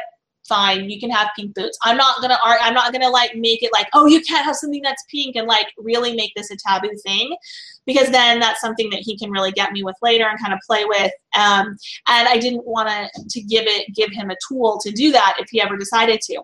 And then one of my other children, when he was about 3, decided he really loved the movie Rapunzel, and so he wanted to grow his hair out long. And he wanted to be like Rapunzel with her long hair. And so I just, you know, again, I just kind of let it go. I was like, oh, okay, well, that's fine, you know. We don't have to cut your hair next time it's time to cut hair. You know, you can grow it a little long. But it only got to about, I don't know, maybe like right above his shoulders. And he like, decided he wanted to play something soldier. And so anyways, he wanted me to cut his hair really short. So they'll go through phases like that. My girls are both incredibly girly, so they've not really shown a lot of interest in boy things or boy clothing or anything like that. They're really happy to wear dresses and things. But I know as a child, when I was very young, I did like Transformers and He-Man, because it was like really cool at the time. And I had a lot of boy playmates in my neighborhood. So actually in my whole life, I've kind of gravitated towards like more things like guys do. I mean, which is why I talk about politics a lot, because I kind of gravitate towards that. But again, it's just, I think it's this tightrope, it's this balancing act of like allowing it to a certain extent, not, overly shaming it, making it taboo, but definitely knowing when to step in and say no. So if one of my children was to say, I want to wear a dress to book club at the library or something like, and then, and they're maybe 5, 6, 7 years old and they're a boy, then I'm going to say, absolutely not. And I would probably sit down with them and say, boys dress this way and girls dress this way, and this is important, and it helps our society understand where everyone fits in. It makes everyone feel comfortable, and, things like that. I would explain it to them. But, so it's working out. When parenting a lot is about picking and choosing your battles. And kids will go through little phases like that. And a lot of times if you just kind of let it blow past, they'll be on to something else next week. I think you hit upon something really interesting there, Ayla, and that's that you, as a parent, you really are a steward of the reputation of your child. So if you parade around your child for some liberal cause, or you're permitting them to go into public places, wearing dresses and these sorts of things, their reputation suffers from that. And they're going to lose esteem with their peers, and they're going to be seen as outsiders, and they're going to suffer all sorts of things that are outside of their social reckoning because they really haven't left and gone into the world and been in the marketplace and developed all those skills yet. Right. So you have a real sort of primary responsibility to ensure that they can enter society as a person that can contribute to society, and not someone who's already, the pooch has already been screwed by the time they're 17, and so they have to sort of go into subcultures and lose any sort of impact in the broader society. So. Yeah, and I do that with my ideologies as well, with things about the alt-right. And obviously my teenager is very aware of the alt-right and because of what I do and so forth. And there's been times he said, I I want to have a Twitter account. I want to call it, alt-right teen or whatever. And I'm like, no, you are too young to decide that is what you're doing. Like when you're an adult, and if you still want to be alt-right and you want to talk about these subjects, then you can do that then. But right now you're a teenager, and it's literally my job to help you not make mistakes like that could come back to haunt you. Because I said, look, you could say something that you totally think you believe now as a 14-year-old, and you might change your mind at 20, and so it's my job to protect you from doing that. Yeah, this is where the left really fails their children, is they create this fantasy world for children where there are no social consequences for their choices. And so they can just sort of gallivant about and be hedonistic. And, we see it at some pretty extreme ends with some of the gay pride parades, but it can happen in small ways, and particularly in public school where degeneracy is pushed as cool. It's pretty easy to, sort of pass your kids off into these subcultures. But, they're not going to become leaders in society at a broader scale if they give in to those impulses and give in to that need to be popular. So Yeah, very true. Yeah, I wanted to point out along the same lines of what you've been saying, Steve. It used to be if a 5-year-old boy or whatever decided to wear his sister's dress to school, the people in the, and his parents let him, the other people in the school would be like, oh, what are you doing? And, probably the boys also would make fun of him. And he would very quickly learn not to do that again. But now children aren't even allowed to, make fun of other children dressing up as the wrong gender. So there's no social norms anymore. You're just not allowed to enforce social norms. And if anything, I can see the children and their parents, unfortunately, this is also a factor, they get attention for dressing like that. And because there's no negative attention, there can only be positive attention, as is enforced by law, basically, in much of the West now. So it's almost conditioning the more kind of unfortunate people, I suppose, who don't really have a strong sense of self into doing this to themselves and eventually mutilating themselves and screwing themselves up hormonally and not being able to reproduce and everything. So it's not good, but I guess and then they even end up using various different technologies to have children or adopt children. So that's also makes it even worse, really, because in the past these people simply wouldn't have reproduced, and then that type of personality wouldn't have got passed on.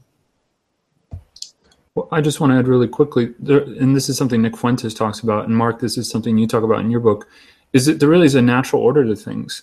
And if you're encouraging your children to rebel against that and to rebel against the family system, which, oh boy, I don't know if I'm comfortable with the way I just said it, but if you teach them to rebel against the way civilization is propagated, then they will fail civilization and their reputation will suffer, and they'll be socially ostracized, regardless of the incentives that the welfare state or the government system sets up. If they rebel against that natural order, you could say God's order or the natural order, they're going to suffer for that. So just something I wanted to add briefly, and I know, Mark, you wanted to say something, and just a little segue there. So No, I was just going to add, specifically about, we obviously started this about the race and how do you teach your kids about race. I always found this wasn't going to be really an issue. I mean, I don't have children, but when I talk to people about race, and I do all the time, I'm very forthwith about things. If I spend an hour having coffee with someone and they make mention of something, I just connect the dots in a simple way. And I remember, I know what it's like to be around, younger people, some of my friends have got children, and it's quite easy to connect things for people if you do it in a simple way. And if you think about, we've talked about red pilling normies. Well, how do you red pill children? Well, if a child says, oh, it's awfully crowded here, why are there so many people, mummy? Well, we've let immigration get out of control, and too many people because the government let them into our country. And all of that kind of stuff is very easy to do. And often children will marvel at things. And I remember when I was a kid, I used to love knights, and I used to love castles. And if we went on a trip to a castle or something like that, and obviously you guys in America, you don't really have any culture, you know, people are going to hate me for this, but we have like these beautiful castles, and they're like hundreds, if not thousands of years old in Europe. And you go to one of these places, and like, I used to love Lego. When you're talking about Lego, I've got an amazing Lego collection I've had since I was a kid, and I've still got my Lego castle, the original 1980s one. I used to love knights and castles and European history. And as a child, that was really inspiring. But it's very easy for a child that's inspired by that to join the dots and to basically say, this is part of your culture, this is part of your history, this is your ancestry. And I think you can really draw children in with that. I think it's very, very easy to bring kids in line with the racial or with the ethnic line simply by relating it to things that they admire and they take some form of inspiration from. So, you know, if your child loves Lego castles, and things were quite European when I was a child. I mean, I was a massive fan of He-Man. And even if you look back at, you know, fantasy stuff like He-Man, who was He-Man? Well, he was a big, strong, masculine guy with a sword who rode a steed. I know it was a giant cat, but it was still a steed of sorts. He lived in a castle, Castle Grayskull, and there was so much European kind of influence to that. It's very easy to connect that with children. So if, you know, it's the same with things like when we got a bit older. I mean, I know some of you might balk at this, but my parents were actually quite sort of liberal in not letting me watch anything that was sort of like explicitly pornographic or horror or scary, but stuff that was quite violent but still a little bit too old for me. They didn't mind me watching stuff like Conan the Barbarian or RoboCop, but stuff like Conan the Barbarian was distinctly European. The idea of this you know, Hyperborean warrior who, you know, went out on his horse and had adventures. It's very much a bit like adult Lord of the Rings type stuff. I think it's very easy for children to relate that to the idea of race and to the idea of, you know, European culture. So I would definitely do that. And the other thing we were talking about, that I just want to add a small bit of perspective on, is shame used to be so important to us as children. And shame kept us in line. And you should employ that shame with your children. Because in the schoolyard, we used to have shame. If you turned up to school and you were smelly or you were fat or you were odd, or, you know, if you, God forbid, if you decided you were going to turn up in your sister's dress. No one ever did that at my school. But if they had, they'd have been thrashed. You know, the kids in the playground would have policed that rubbish, you know, and it kept people in line. You know, a child wouldn't want to turn up to school scruffy or smelly or overweight or behaving in a way that was feminine or untoward, because the other children would have held that child in line simply with shaming. You'd have been called names. Now, I know that sounds cruel, but nature's cruel.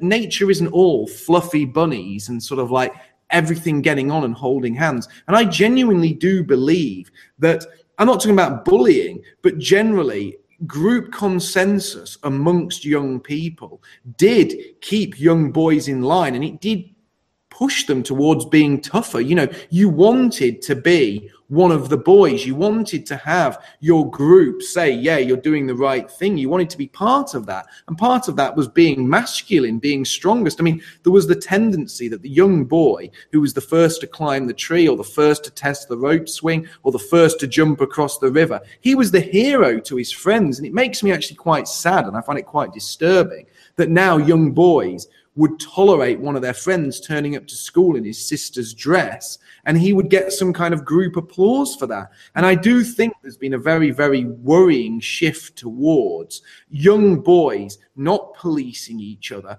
and not pushing each other forward to be more masculine and more strong, and to actually embrace sort of a braver and more manly type of behavior. I know this is a slight digression, but what's your thoughts on shaming, and what are your thoughts on, you know, bringing up kids knowing that, you know, shame could be a useful tool in ensuring that they learn proper gender boundaries and also boundaries for acceptable behavior, because that does exist in the adult world too.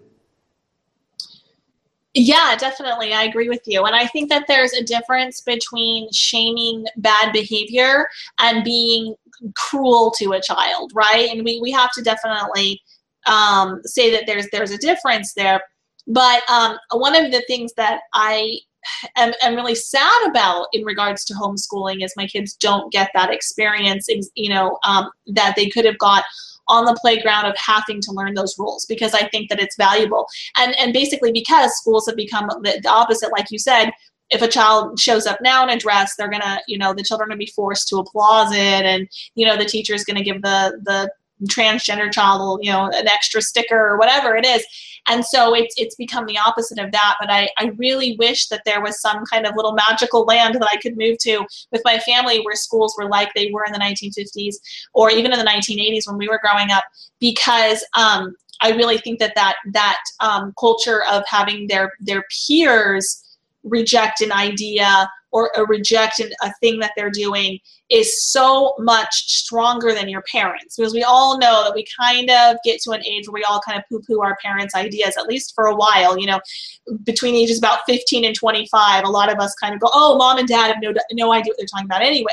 But we kind of do react very strongly to our peers and to what they're saying. And so I think that is, with the left having targeted schools as one of the first places that they brought their poison into our society, we've been at the disadvantage in that respect. But my husband he's very funny. He has a way of doing it in our family. He says, well, they don't have any school bullies, so I have to be the bully. And not in a mean way, but he will just do the good amount of teasing with them. He will tease them. He will wrestle with them. He will poke at them. So, for example, my 7-year-old recently was having a meltdown in the back of the car because his 5-year-old sister was telling him that he goes to Girl Scouts. She says, you go to Girl Scouts. He goes, I don't go to Girl Scouts. But she's just teasing him. But he's having a complete meltdown. And as a mother, I was like, oh, well, isn't it nice that he's defending his masculine identity? And my husband goes, no, because he's doing it in a whiny, unmasculine way. And I went, oh, I didn't even see that. So we got home and my husband just teased him about it to no end until my 7-year-old realized, oh yeah, breaking down and having a crying hysterical fit over her challenging my masculinity wasn't a masculine thing to do. And so I think that when we're talking about fatherhood in particular, it's so crucial right now that dads keep that jovial, good-natured, but where they give their kids the business, where they kind of rib on them and wrestle with them and tease them. And I think that that's really healthy, particularly between father and son. And I think father and daughter is a little bit different of a relationship, but between father and son, it's absolutely crucial. And one of the things, and the left I've seen recently has been targeting that behavior as well. So we saw originally dads in television shows and books and things, when they started becoming leftist, dad became a buffoon and an idiot who didn't know what he was doing, if there was a dad at all, in the storylines. And now we see, now definitely there's some very negative things on YouTube as far as children go, but some of these channels where I saw this recently where a dad had his daughters were playing in the bathtub, but they had bathing suits on, so everything was modest. And he just threw a frog in the bathtub with the girls. And I think they were like 8 and 7 or something like this. And one of them was like, oh, I don't like that. But one of them was hysterical. She got up on the edge and was like, Daddy, get out. And he's laughing. And he scoops it out and he puts it in the bucket, and then he brings it in the bucket and says, see, it's just a frog. And she calms down. Well, this was taken down by YouTube as a violation because they said that he was like psychologically torturing his children by doing this. And in the article that I read, they had the video, you can see the video if you want. And it said, caution, this imagery may be disturbing to some viewers. And I'm like, a dad teasing his daughters with a frog is disturbing? I mean, this is literally like iconic in our culture where, little boys used to put frogs in girls' lunch pails or, pull on their braids at school or whatever. This kind of teasing, jovial behavior, this masculine behavior was iconic. And now it's suddenly actually abusive. And I think it's so ironic that the same people that are pushing for pedophilia acceptance are then saying something like a dad putting a frog in the bathtub and making his little girl squeal is abusive. It's just blows my mind. There's no consistency on the left, that's for sure.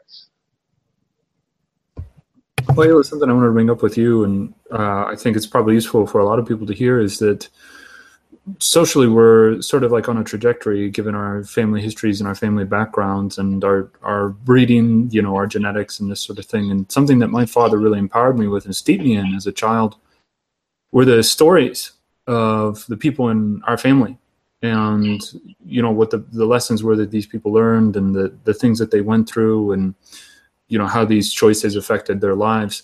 And I just wonder how much you and your approach with your children tell them the stories of their, say an uncle or their grandfather on, you know, either side, or just different people, how much you sort of relate to them what these people went through. Oh, constantly, like daily. We discuss that daily. In fact, today we actually went and visited some graves from family members as something to do after Thanksgiving. And I said, you know, this is this person. And I explained to them who they were and, you know, who they were to me. And we sat at the grave and I said, you know, I remember this relative when I was a little girl, you know, he and she would always do this. They always had this in their cupboard, or every time we go to their house, they would cook this for us to eat. You know, this is what they did for a living. This is what, you know, and my dad's visiting us for Thanksgiving. And so, you know, I always take advantage of those opportunities. And I say, you know, Dad, tell my kids the story of, you know, when you and your brother went fishing at this creek, or, you know, these sorts of things. And I'll also record them when I'm hanging out with older aunts and uncles. And, you know, I have a grandmother that's still alive, and with my mom and or dad or people like this, I'll take my iPad and I'll just hit record and I'll have conversations with them about, you know, what did they do? And I do that even when people in our family marry other people. So they're not our blood relations, but they've married into our family. One of the first things I'll do is we'll sit in our living room and I'll say, I want to get to know you, like your whole family. Like, where are your people from? What's your history? You know, do you know how your ancestors came to America? Do you know, what religion were you raised? You know, what did your dad do for a living? What did your grandfather do for a living? And I'm really big about cataloging those stories, writing them down. In fact, my husband and I learned just today that my step grandfather, who died right before I was born, actually has had the exact same job that my husband had for a long time, and we had no idea because my dad hadn't brought it up before. He's like, "Oh yeah, he did that too," and we're like, "What?" And they'd even gone to the same university at one point, like all of these synchronicities. And I thought, "Oh my gosh, that's really incredible." And just things like this. And so I always like to, you know, write those down in my journal, keep those pictures. If I go over to a relative's house and they've got some older pictures, I'll just get out my phone, you know, and I actually purposely got a phone that has a pretty nice camera so that I could do this, snap pictures of those old pictures and, you know, keep a digital, you know, print them out. We tell stories all the time and yeah, daily, really, literally daily. I just want to respond to the frog comment. I mean, I find this really, really, really irritating because, like, when we were kids, you know, my dad would sometimes come in and, you know, he'd have found something in the garden, like a mouse or something like that, and he'd want to show us. And there was a certain degree of teasing. And the thing that really, really angers me about the left is the way that if you push your child's boundaries in any healthy manner, for example, if you're, you know, I remember as a kid, I went to the park with my mum and dad, and I was a bit scared to go down the big slide. And my dad would be like, "You can do it, son. Stop being you're not a girl. Get down it." And then you'd go down. You'd be like, "Oh, thanks, Dad. I did it." And like, if you do that, you're now like virtually a terror to your child. But if you endorse your child, you know, wearing a tutu and ultimately going ahead to cut his own penis off, you're a hero. And when you see stuff like that, you know society is completely upside down. Well, we've got a question that's been asked from someone, and this is slightly different. And after that, we've got one more question for you, a really good question actually, if we've got time. Somebody said, "I'm centre left on most issues aside from immigration, on which he is far right. I'm against our demographic replacement for keeping white majorities in the West. Is there room for people like me in the movement?" So what do people think to that? Let's hear Ayla's opinion first. Well, I've always, and I get in trouble for this for some of the more radical people, but I'm a pretty big tent kind of person. And I am really happy to work with people when we only share a few values in common. And if we can work towards some common goals, I think some is better than nothing. And I think, though, a lot of people in the movement, in the alt-right or things like this, still have very classically liberal ideas on a lot of things, even things like homosexuality. Now, I'm a Christian, and I don't think that it's healthy. I don't think it's good. I don't think homosexuality should be promoted in our culture at all. But I'm not wanting to police what goes on in people's bedrooms. And if you want to go back to where, we had characters such as Oscar Wilde on the fringes of our society doing what they do, I'm certainly not for throwing them in jail over it. And so I think that a lot of us, are quite either classically liberal or almost libertarian in our views on what people do in the privacy of their own homes. We just want to uphold a healthy cultural standard for the majority of people. And so I think that he would probably find this person, he or she would probably find a lot of camaraderie in our movement for some of their more liberal ideas. I think that we have a fairly wide variety of people, especially where they come down on social issues like that.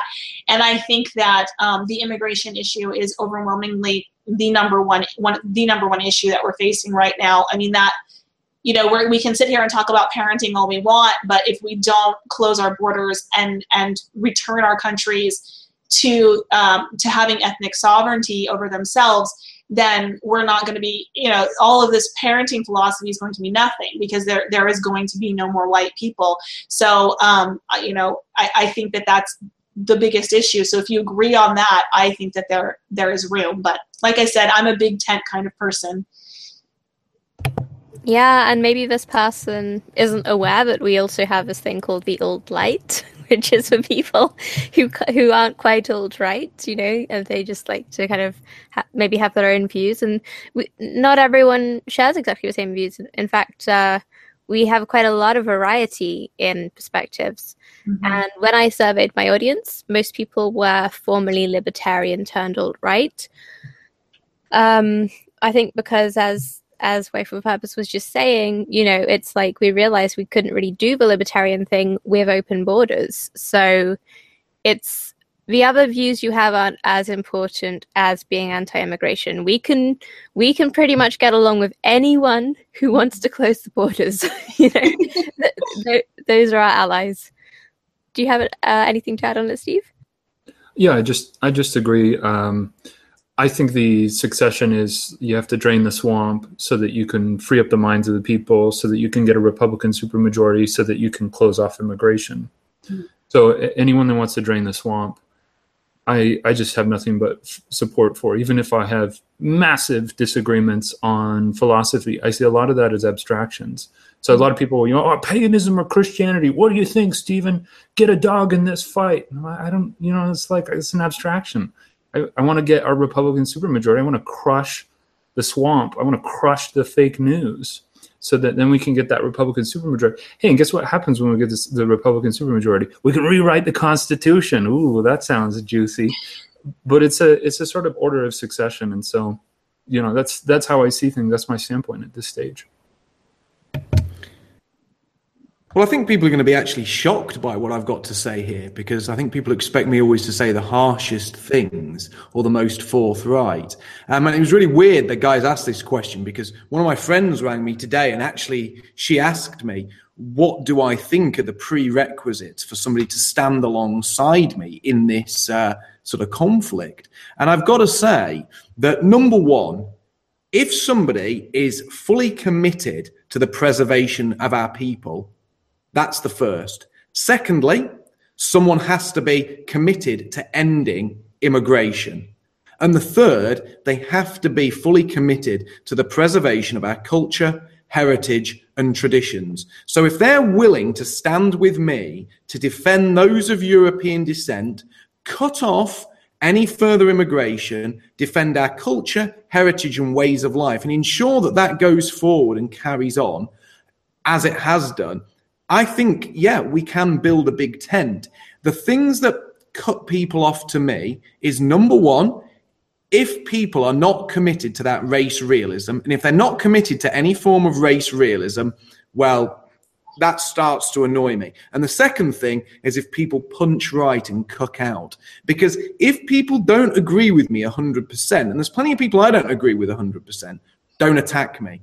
And we've said this before on the show. We have never attacked anyone on this show who hasn't aimed fire at the alt-right or aimed fire at people on this panel, because we're pretty much a live and let live bunch. So this fella, he might not agree with us on everything, but if he is committed to helping us ensure that the white race, those of European descent, survive and continue, then get in the tent, mate, because the fact is we don't have a huge amount of time, we don't have huge numbers, and we don't have huge resources. And if people are committed, fully committed to keeping us alive and keeping us going, I'm not going to boot them out the tent. We need all on board. And that also goes for people who aren't of European descent. If people come to me and they say, look, I happen to be of African descent, but I am 100% committed to making sure you Europeans survive because you make the world a better place for us all, then boom, you can stand alongside me any day of the week.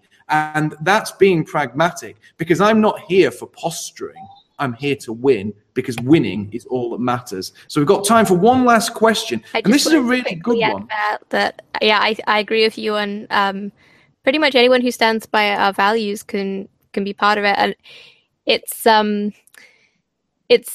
purity spiraling is just a weakness. When you're picking people apart and being like, oh, you're not perfect enough, etc., that's never going to get us anywhere. So we really need to work with anyone who's willing to ally with us in a serious way.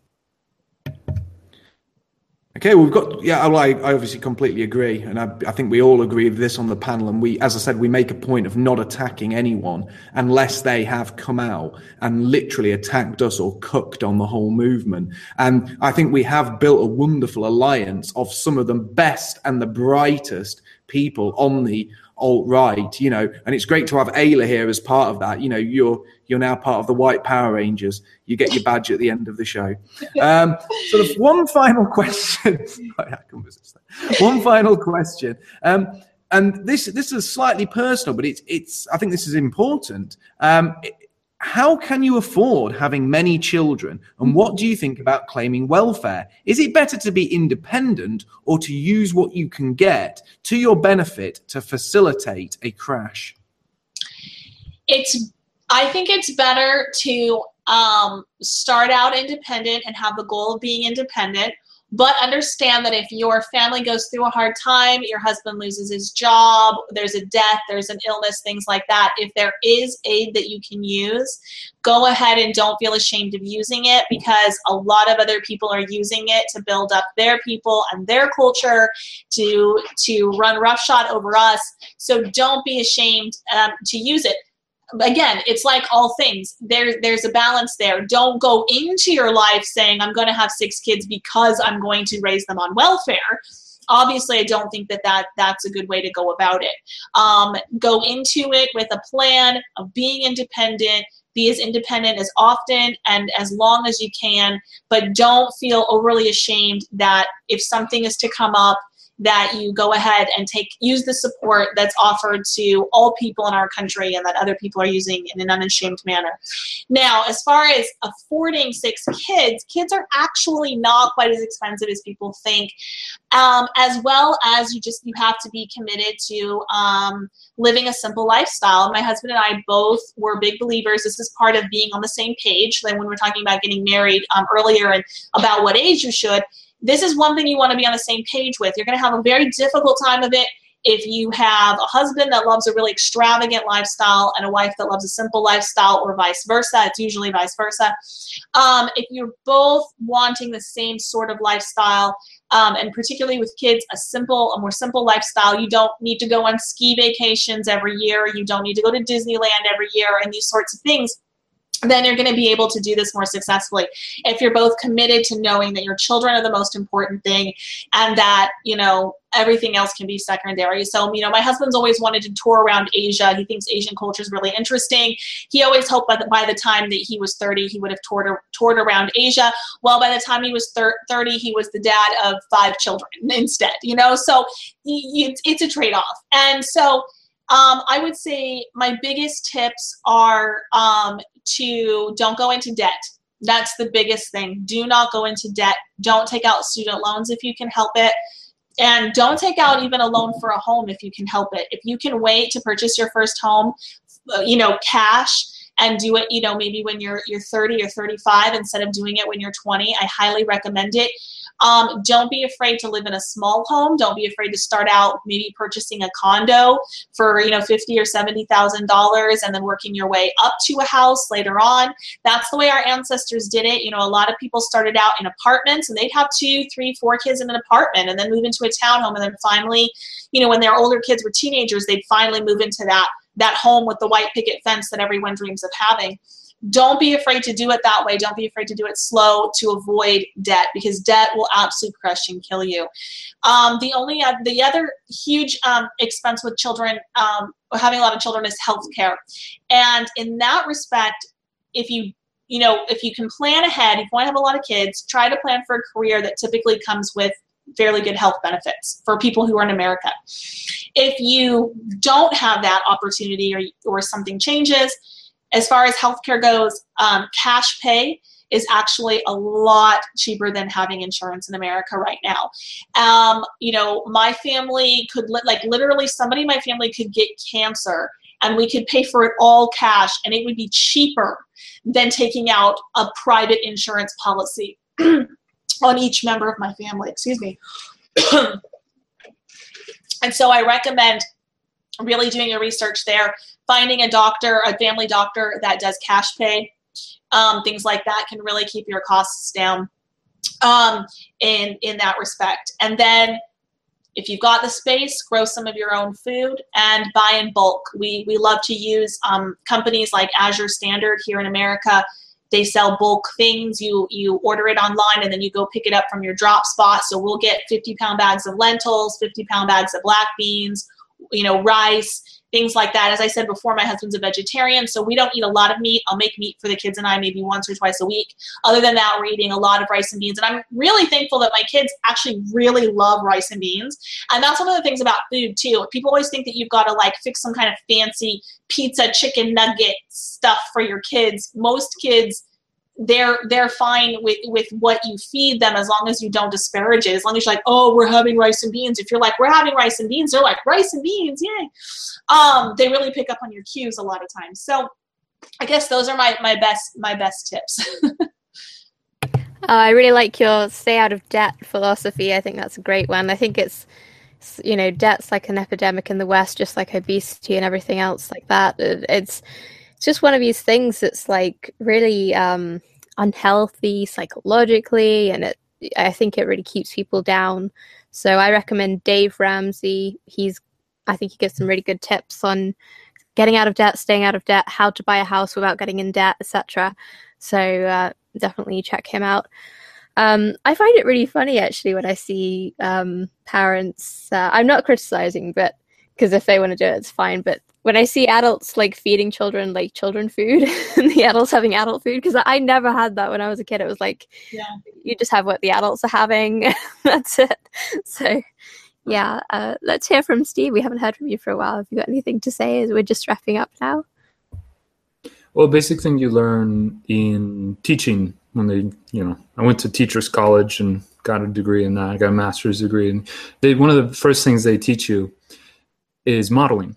Modeling is it's very basic, right? You got to lead by examples, but they call it modeling to take the moral component out of it. They don't want they want you calling it leading by example, because that's, it gets subversive. So you have to call it modeling, which is very psychological. But, my kids are going to see that I like rice and beans and I like eggs and I like spinach. And I like going for long walks with my wife and conversing. And that right there, walking, keeping active and not just sitting in one place for long periods of time, and having a diet that gives you sufficient nutrients are massively preventative in healthcare concerns. So, if you're sort of showing this to your children, an ounce of prevention is worth a pound of cure. So that's my basic thought on that, is you really want to set a good example.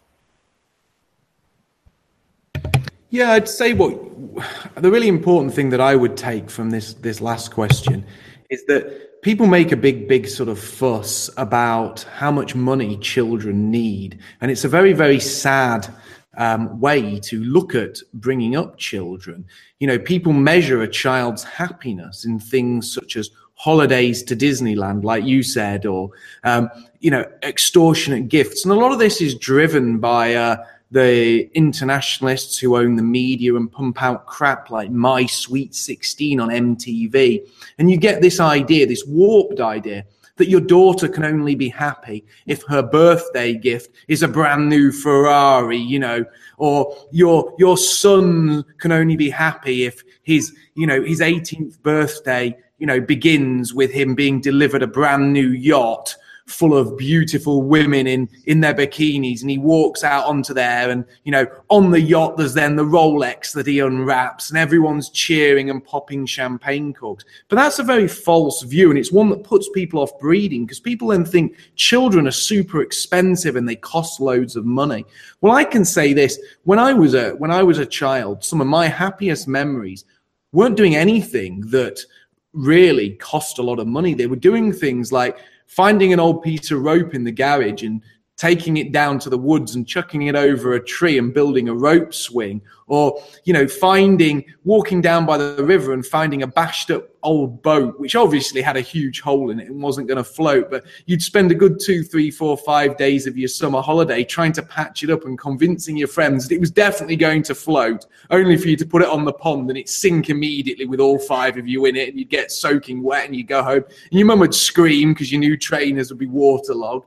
But it was all part of really happy memories, and those happy memories weren't monetary memories. They weren't things where like your mum had gone out and bought you a £500 designer jacket so she would be the coolest mum at the school. Those things don't make kids happy. What makes kids happy are genuine memories. And these kids who get bought all this stuff, they end up not knowing the value of money and being deeply unhappy and having the wrong goals in life. And I know women who say things like, oh, I'd only marry a man who can afford to buy my kids designer. When I have my kids, and he's a toddler, he's going to be wearing Nike Air Jordans. You look at it and think, is that really good for a kid? Is that really going to enhance his life? No.